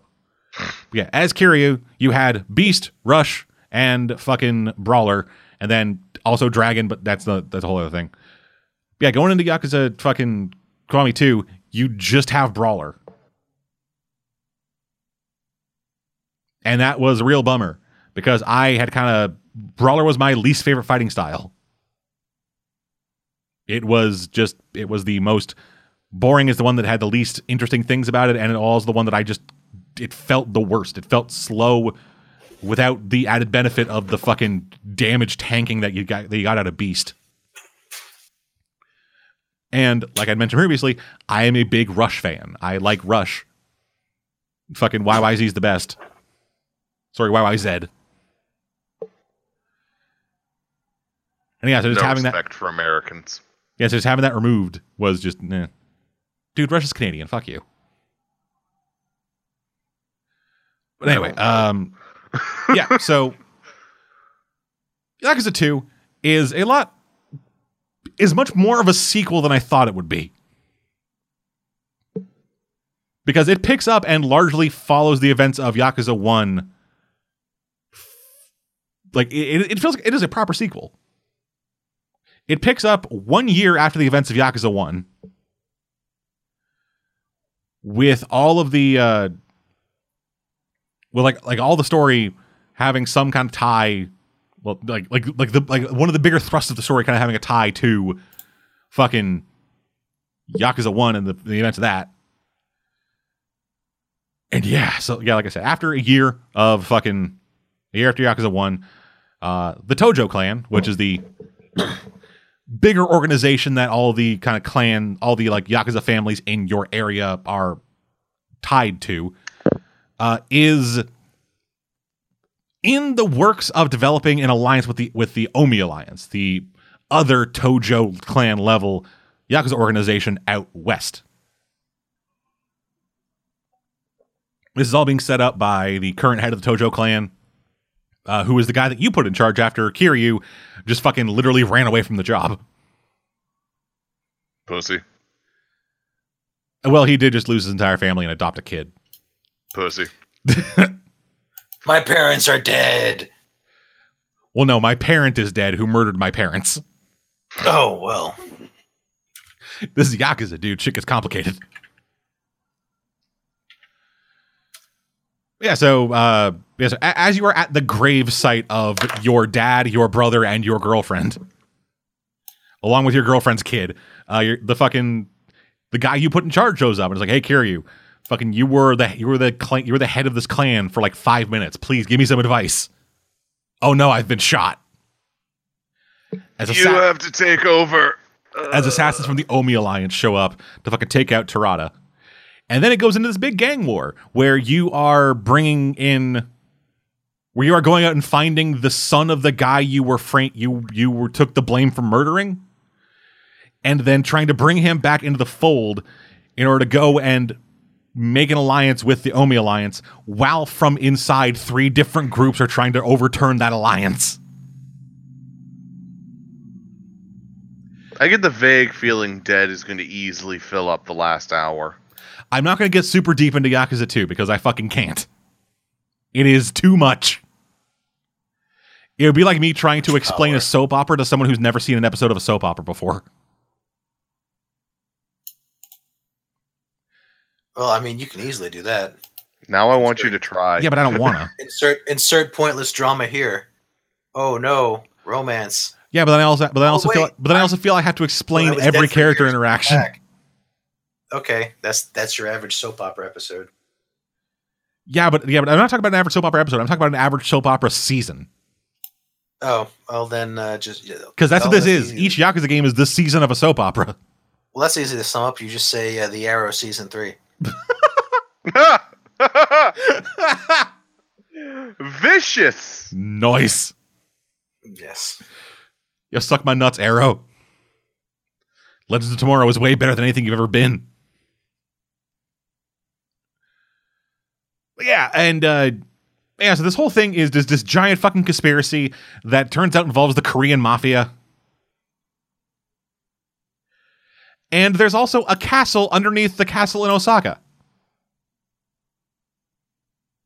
This is the beginning of Yakuza getting weird. Because let me just set the scene for this. You are going to... So your kid got kidnapped. And you need to go rescue her. You have been stabbed.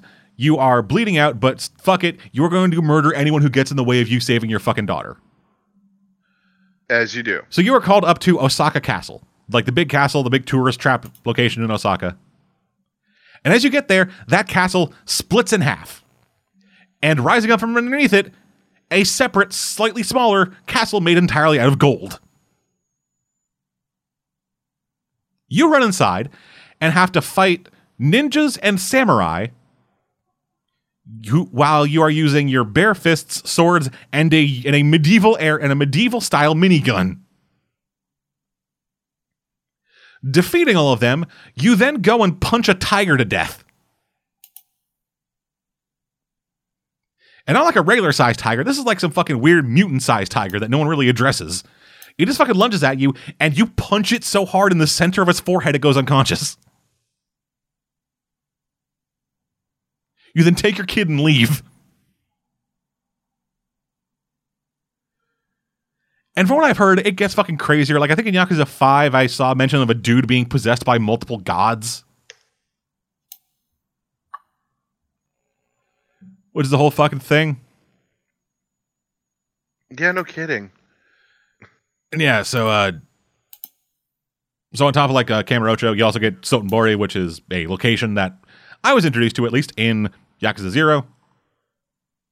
And you have 2 business mini games you do in these different locations. In Kamurocho, the main area, you become the shift foreman at a construction company owned by Goro Majima, your crazy rival and the best character in Yakuza. And then over in Sotenbori, you manage a hostess club, which is a club that used to be run by Goro Majima back in Yakuza 0. Which is that's a whole fucking thing. And seeing Kiryu do it is this weird dissonance of all right, yes, we're going to use the same animations and stuff we used from Yakuza 0, just put Kiryu's head on the body, and it's just like, oh god, this is so weird. And another thing to do with this game that they don't really do with the other games, they introduce a real love interest for Kiryu. Oh. Yeah, it's getting saucy. Yeah, it's a cop. Ooh, extra saucy. And yeah, like the entire game is about you like helping this person. Like she shows up and just kind of arrests you because you get into a fight in Sotenbori. And so she arrests you, like, hey, you're under custody now. And then she ends up being pulled into this fucking giant war. My absolute favorite thing about video games is me getting to go to amazing places all over the world without ever having to leave my couch. Yeah. That is my absolute favorite feature of playing video games. Yeah, so yes, you pull her into this fucking war, and over the course of the game, you develop like a real relationship with her and like real feelings and stuff. And then, from what I understand, in Yakuza 3, she shows up in a scene and then leaves, and then in Yakuza 4, 5, and 6, she's not mentioned ever again. Oh, dude, lame. Which I think the reason they did that is like the guy who wrote the game that she first appeared in, he left the company after the development of that game. And that's when they started phasing her out. Things. Yeah, Japanese companies do that sometimes. Yeah, and another reason that I saw kind of floated around is so that fucking fans of the game can be like more okay with Kiryu dating all the hostess girls. Because apparently the host club is a thing that keeps coming back in Yakuza. Of course. It's Japan. Yeah. It's what they do there. Yeah. So hopefully at some point in this year, there'll be the Yakuza 3 remake. We just lost Alex. Hopefully it's on the temporary. Yep. Oh, here's hoping. But anyway, yeah, so there's the Yakuza 3 remaster already out in Japan. Given the other release schedules of fucking past Yakuza remakes, that should be making its way over to America, hopefully by like summer this year, midway through this year. Yeah, we can hear you again, dude. You're back, Alex. Oh, yeah. I didn't know if you said anything. Yeah, no, we've been talking the entire time. I accidentally hit the kill Discord button again. Why do you have a button dedicated to killing Discord? I have a button dedicated to killing any frozen processes, but for some reason it always seems to think Discord is one of them. So if I accidentally misclick it, and sometimes I do because it's right next to Discord, it shuts down Discord. You need to put like a fucking like nuclear DEFCON warning shield over that thing so you can't just click it. Or just move it away from Discord. Just like put it on the other side of the taskbar. Did you do it again? No. If I did, you'd be gone. I'm gonna say, I was just about to do that, but I say then I risk clicking the button if I try to move it. Wait until after the recording's recording done, and then do it. Yeah, so Yakuza Kiwami 2. It's good. It's fucking really good. I like Yakuza now a lot. Honestly, the games sound like they might be something up my alley, and I've been like, yeah, they don't look like they might be my speed. But they sound like I like the idea of running a business. Like, if I ever stopped being lazy and, like, actually started thinking of business like a video game, which is really how it would have to be for me, then I could probably, like, actually, like, succeed for a little while. Yeah. In Yakuza 0, you manage real estate. Yeah. I don't think there's any kind of business. I don't think there's any kind of real, like, business management in Yakuza 1. I mean, you do that in Fable, too, but... No, you don't. Yeah, but Fable fucking sucks dick. In Fable, you buy all of the property and then sit there on your pile of gold. That's what you do in Fable. That's the best way to win Fable 3. In Fable, are you the fucking best Yakuza to ever live? No, you're the king. Hero. Then suck nuts. You're the king who says, well, I could either spend all my money fighting off the great demon that's going to kill us in a year, or I could spend it making my subjects happy, and they'll like me, but then we'll all die in a year. Or why not both? Or I could just use the massive pile of money I got from buying all the properties and do both. Exactly. Would you rather do that, or would you rather get caught in a conspiracy where your fucking childhood friend stole 10 billion yen from a corrupt politician? Why not Share it both? with me? Well, he blows it up. Oh well, that seems kind of a waste. It was a thing. Look, I didn't want the money. I just wanted to steal it, so you can't have it. It was a symbolic gesture. That is also from Arrow. They're taking writing notes from Arrow. But anyway, did it first. Or it's from Dark Knight. Fucking Batman. The Joker burned all the money as a symbolic gesture. Yakuza did it first. Yeah, but he burned his money. Yeah, Yakuza did this back in like the early aughts. How old is this series? It started on the PS2. Oh wow. Yeah, it's an old series. Do you know if it's on Steam? Yes. Then I might have to look up get Yakuza 0 on Steam. Yakuza Kiwami first. Okay. Yeah, Yakuza 0 is a prequel that takes place like 20 years before Yakuza 1. Which is why I was about to say I'm pretty sure that that's supposed to be the first in chronological order. Yeah, it is, but You just shitting on 0 or no, I like 0. It's just you fucking need context. Or do you? Yes, like the game, one of the significant things about that game is the arc of Goro Majima, which won't really have the same resonance with you if you don't know who Goro is. Okay, so I'll get Kiwami first and try that out. Yeah. I know who Goro is. He's the guy from Mortal Kombat with many arms. Okay, if you don't know who Majima is. Oh shit, do I know a Majima character? Because I would love to just continue shitting on this by just like referencing I know a Mishima. He's this loser guy that hangs out with the Phantom Thieves and wants to write off their fame, but I guess he's not even good enough for the Phantom Thieves to steal his heart. No. That's how I interpreted that mission, that he wasn't even worth their time. So anyway, so Yakuza 0 is on Steam. Yakuza Kiwami is not on Steam yet. It has the coming soon tag. Then I'll wait. Anyway, then finally, Octopath Traveler. I started playing that earlier today. I'm about 3 hours in, and I kind of love it. It's on my list. Yeah, but I have a lot of games to beat. So for those who do not know, Octopath Traveler is a game released by Square Enix. It is a throwback to old school, like fucking SNES era Final Fantasy games. Oh right, yes. Yeah, in terms of like it is turn-based RPG. Very simple graphics. No, very complex graphics. Like it's all pixel art, but it's I mean complex, but it's also like pixels and sprites. Yeah, it's all pixels and sprites and stuff, but it is pixels and sprites building giant fucking towns with like realistic lighting and fog effects on them to make them look fucking incredible. That's the best thing about this fucking game. It looks goddamn gorgeous. It looks amazing despite having a simple style. Yeah. And the big thrust of this game is that it is a game following 8 different stories. And when I say following 8 different stories, I mean you choose one story and then visit the other 7. So this game has a lot of replay value. No. No? You choose one character, and that is your main character until, like, for the rest of the game, that is the character that is always in your party.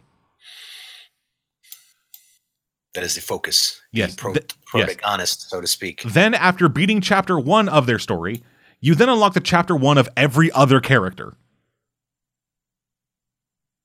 Then once you beat their chapter 1, you unlock their chapter 2, and so on and so forth.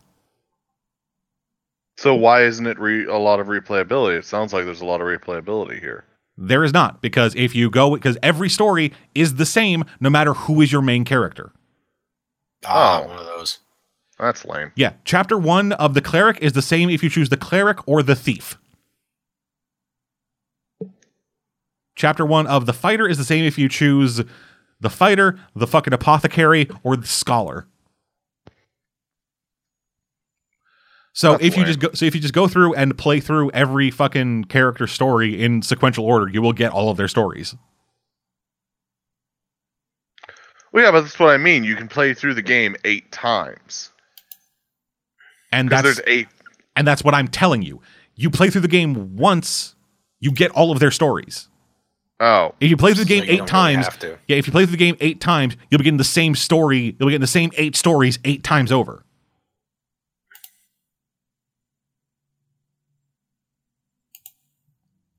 I just fucking so just for reference, I started with the Hunter. I beat the Hunter's chapter 1. Now before I get to the Hunter's chapter 2, I need to go through every other character's chapter 1. Which will be the same no matter what order I play them in and no matter what guy I'm playing as. It's just a matter of, depending on what you're playing as, that will determine who is your main party guy who will be at the highest level.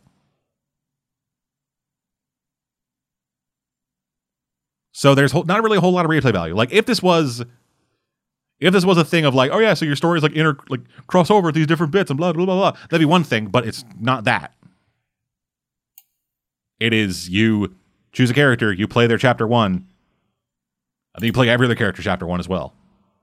And then everyone else is chapter 2, and so on and so forth until you beat the game.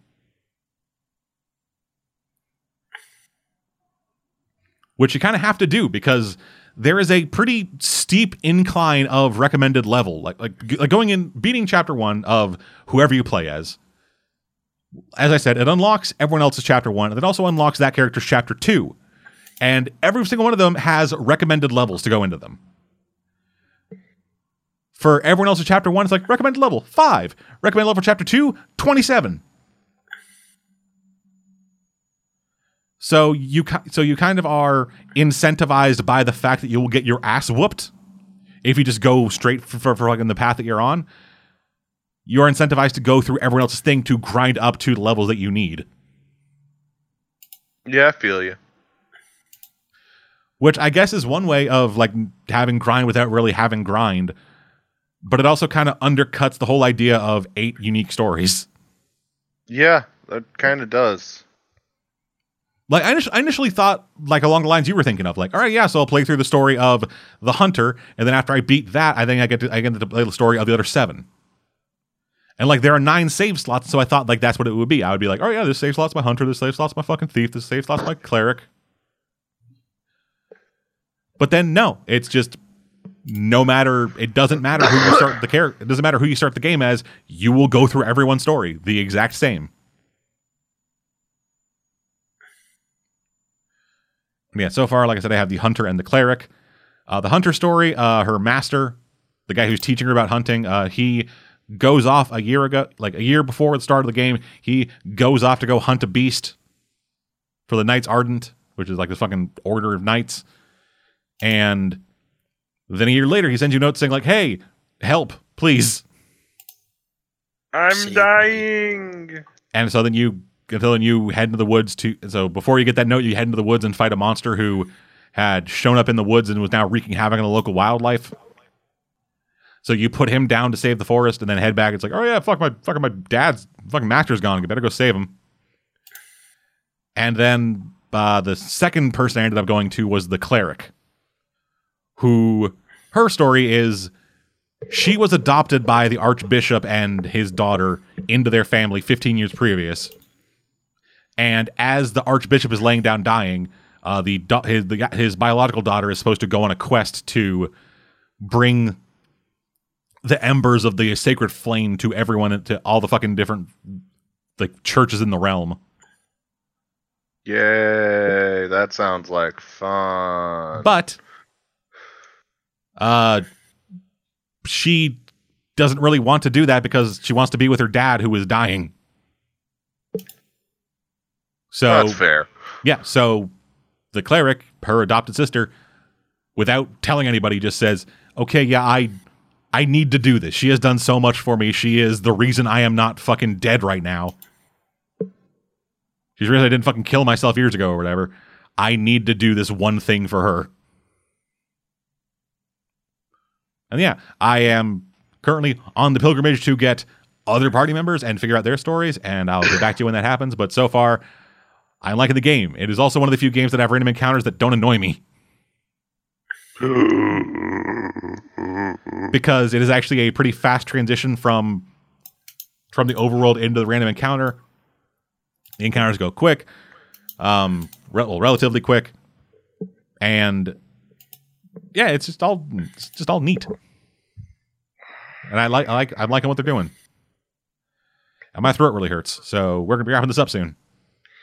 Oh, okay. We're dead. What? It's been fucking 2 weeks since I've talked this much. Also, he's been talking for like 4 hours. No, just an hour. Well, maybe if you ran D&D on Sunday, you'd be more in practice. Anyway. I also bought a couple of games that I haven't got a chance to play yet because I'm saving them for other stuff. Witcher 3 Wild Hunt, I got that. And I'm going to be playing through that eventually. I just want to beat some of the other fucking massive RPGs I currently am going through, like Octopath Traveler. And they also got Danganronpa, another episode, Ultra Despair Girls.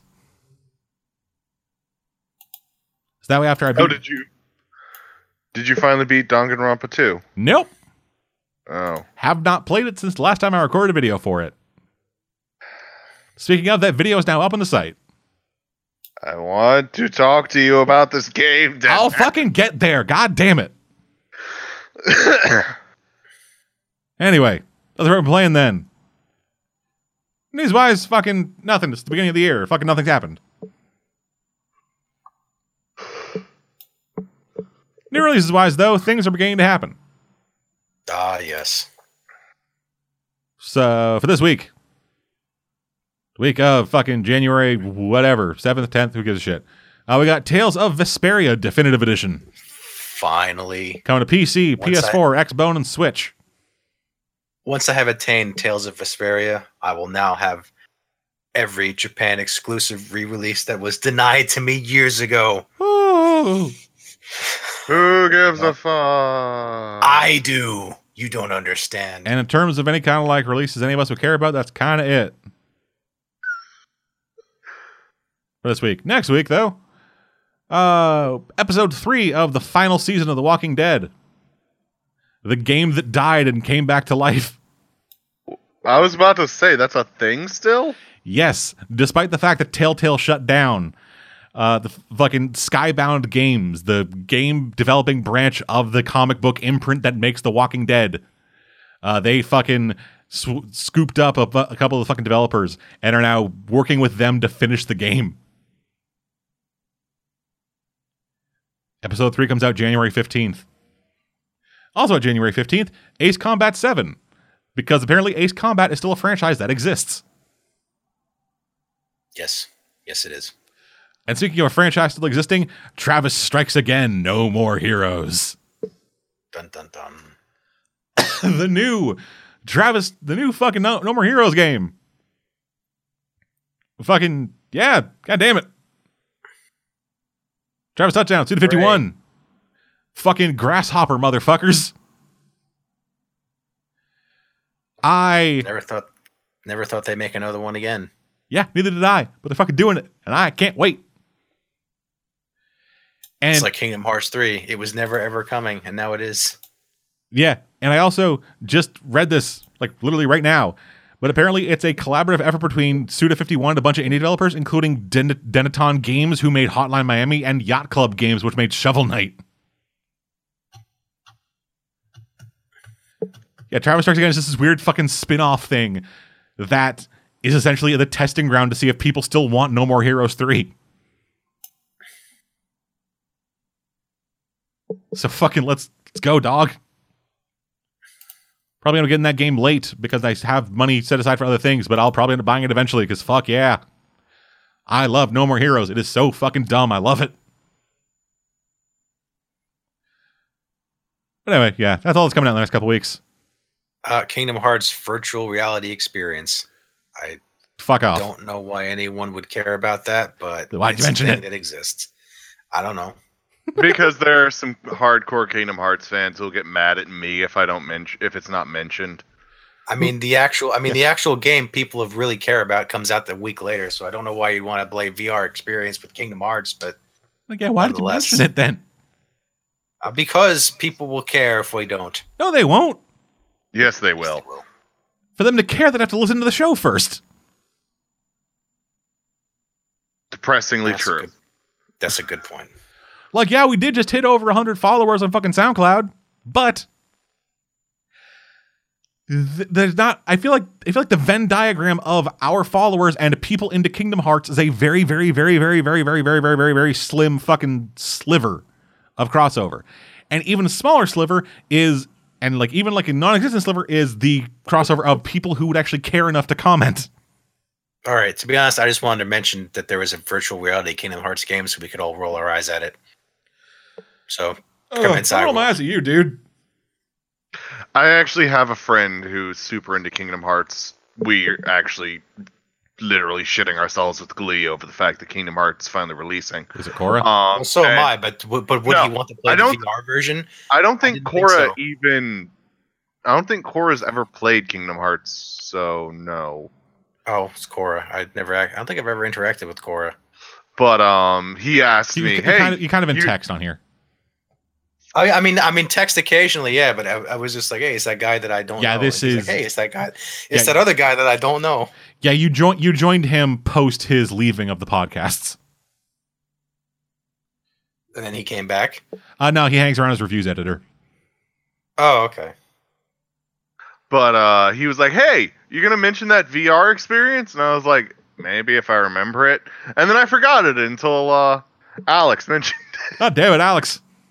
Oh, really? Well, you're welcome. You're welcome, Korra, person I don't really know. Anyway, It wasn't Korra. Okay, I who was literally just stated that. Is It's it Birdie? a friend that's not. No, it's not one you know. God, why are you so irritating? is it Jimmy? it? Is it James? And start the year as you mean to continue it. This is my last recording. Goodbye. Oh, you said that last year and you came back anyway. Who are you kidding? You can't leave us. You can't leave. I What really else would you could. do with? What else would you do with your afternoons? I'd play Dragon's Dogma. Yeah, why play Dragon's Dogma when you can bitch about Dragon's Dogma with some assholes? With But I'm not me? going to bitch about it. I love it. That's going to do it for this week. Thank y'all for joining us. We'll be back in 2 weeks' time with an episode of the DestroBroads.com video games podcast. In between now and then, though, we got some fucking bullshit. Until then, though, I'm dead. I'm Alex. And I am seriously giving consideration to quitting. You'll never leave. We'll see you guys next time. Goodbye. Have a wonderful time. Waiting on that. Yeah, I'm not really feeling it.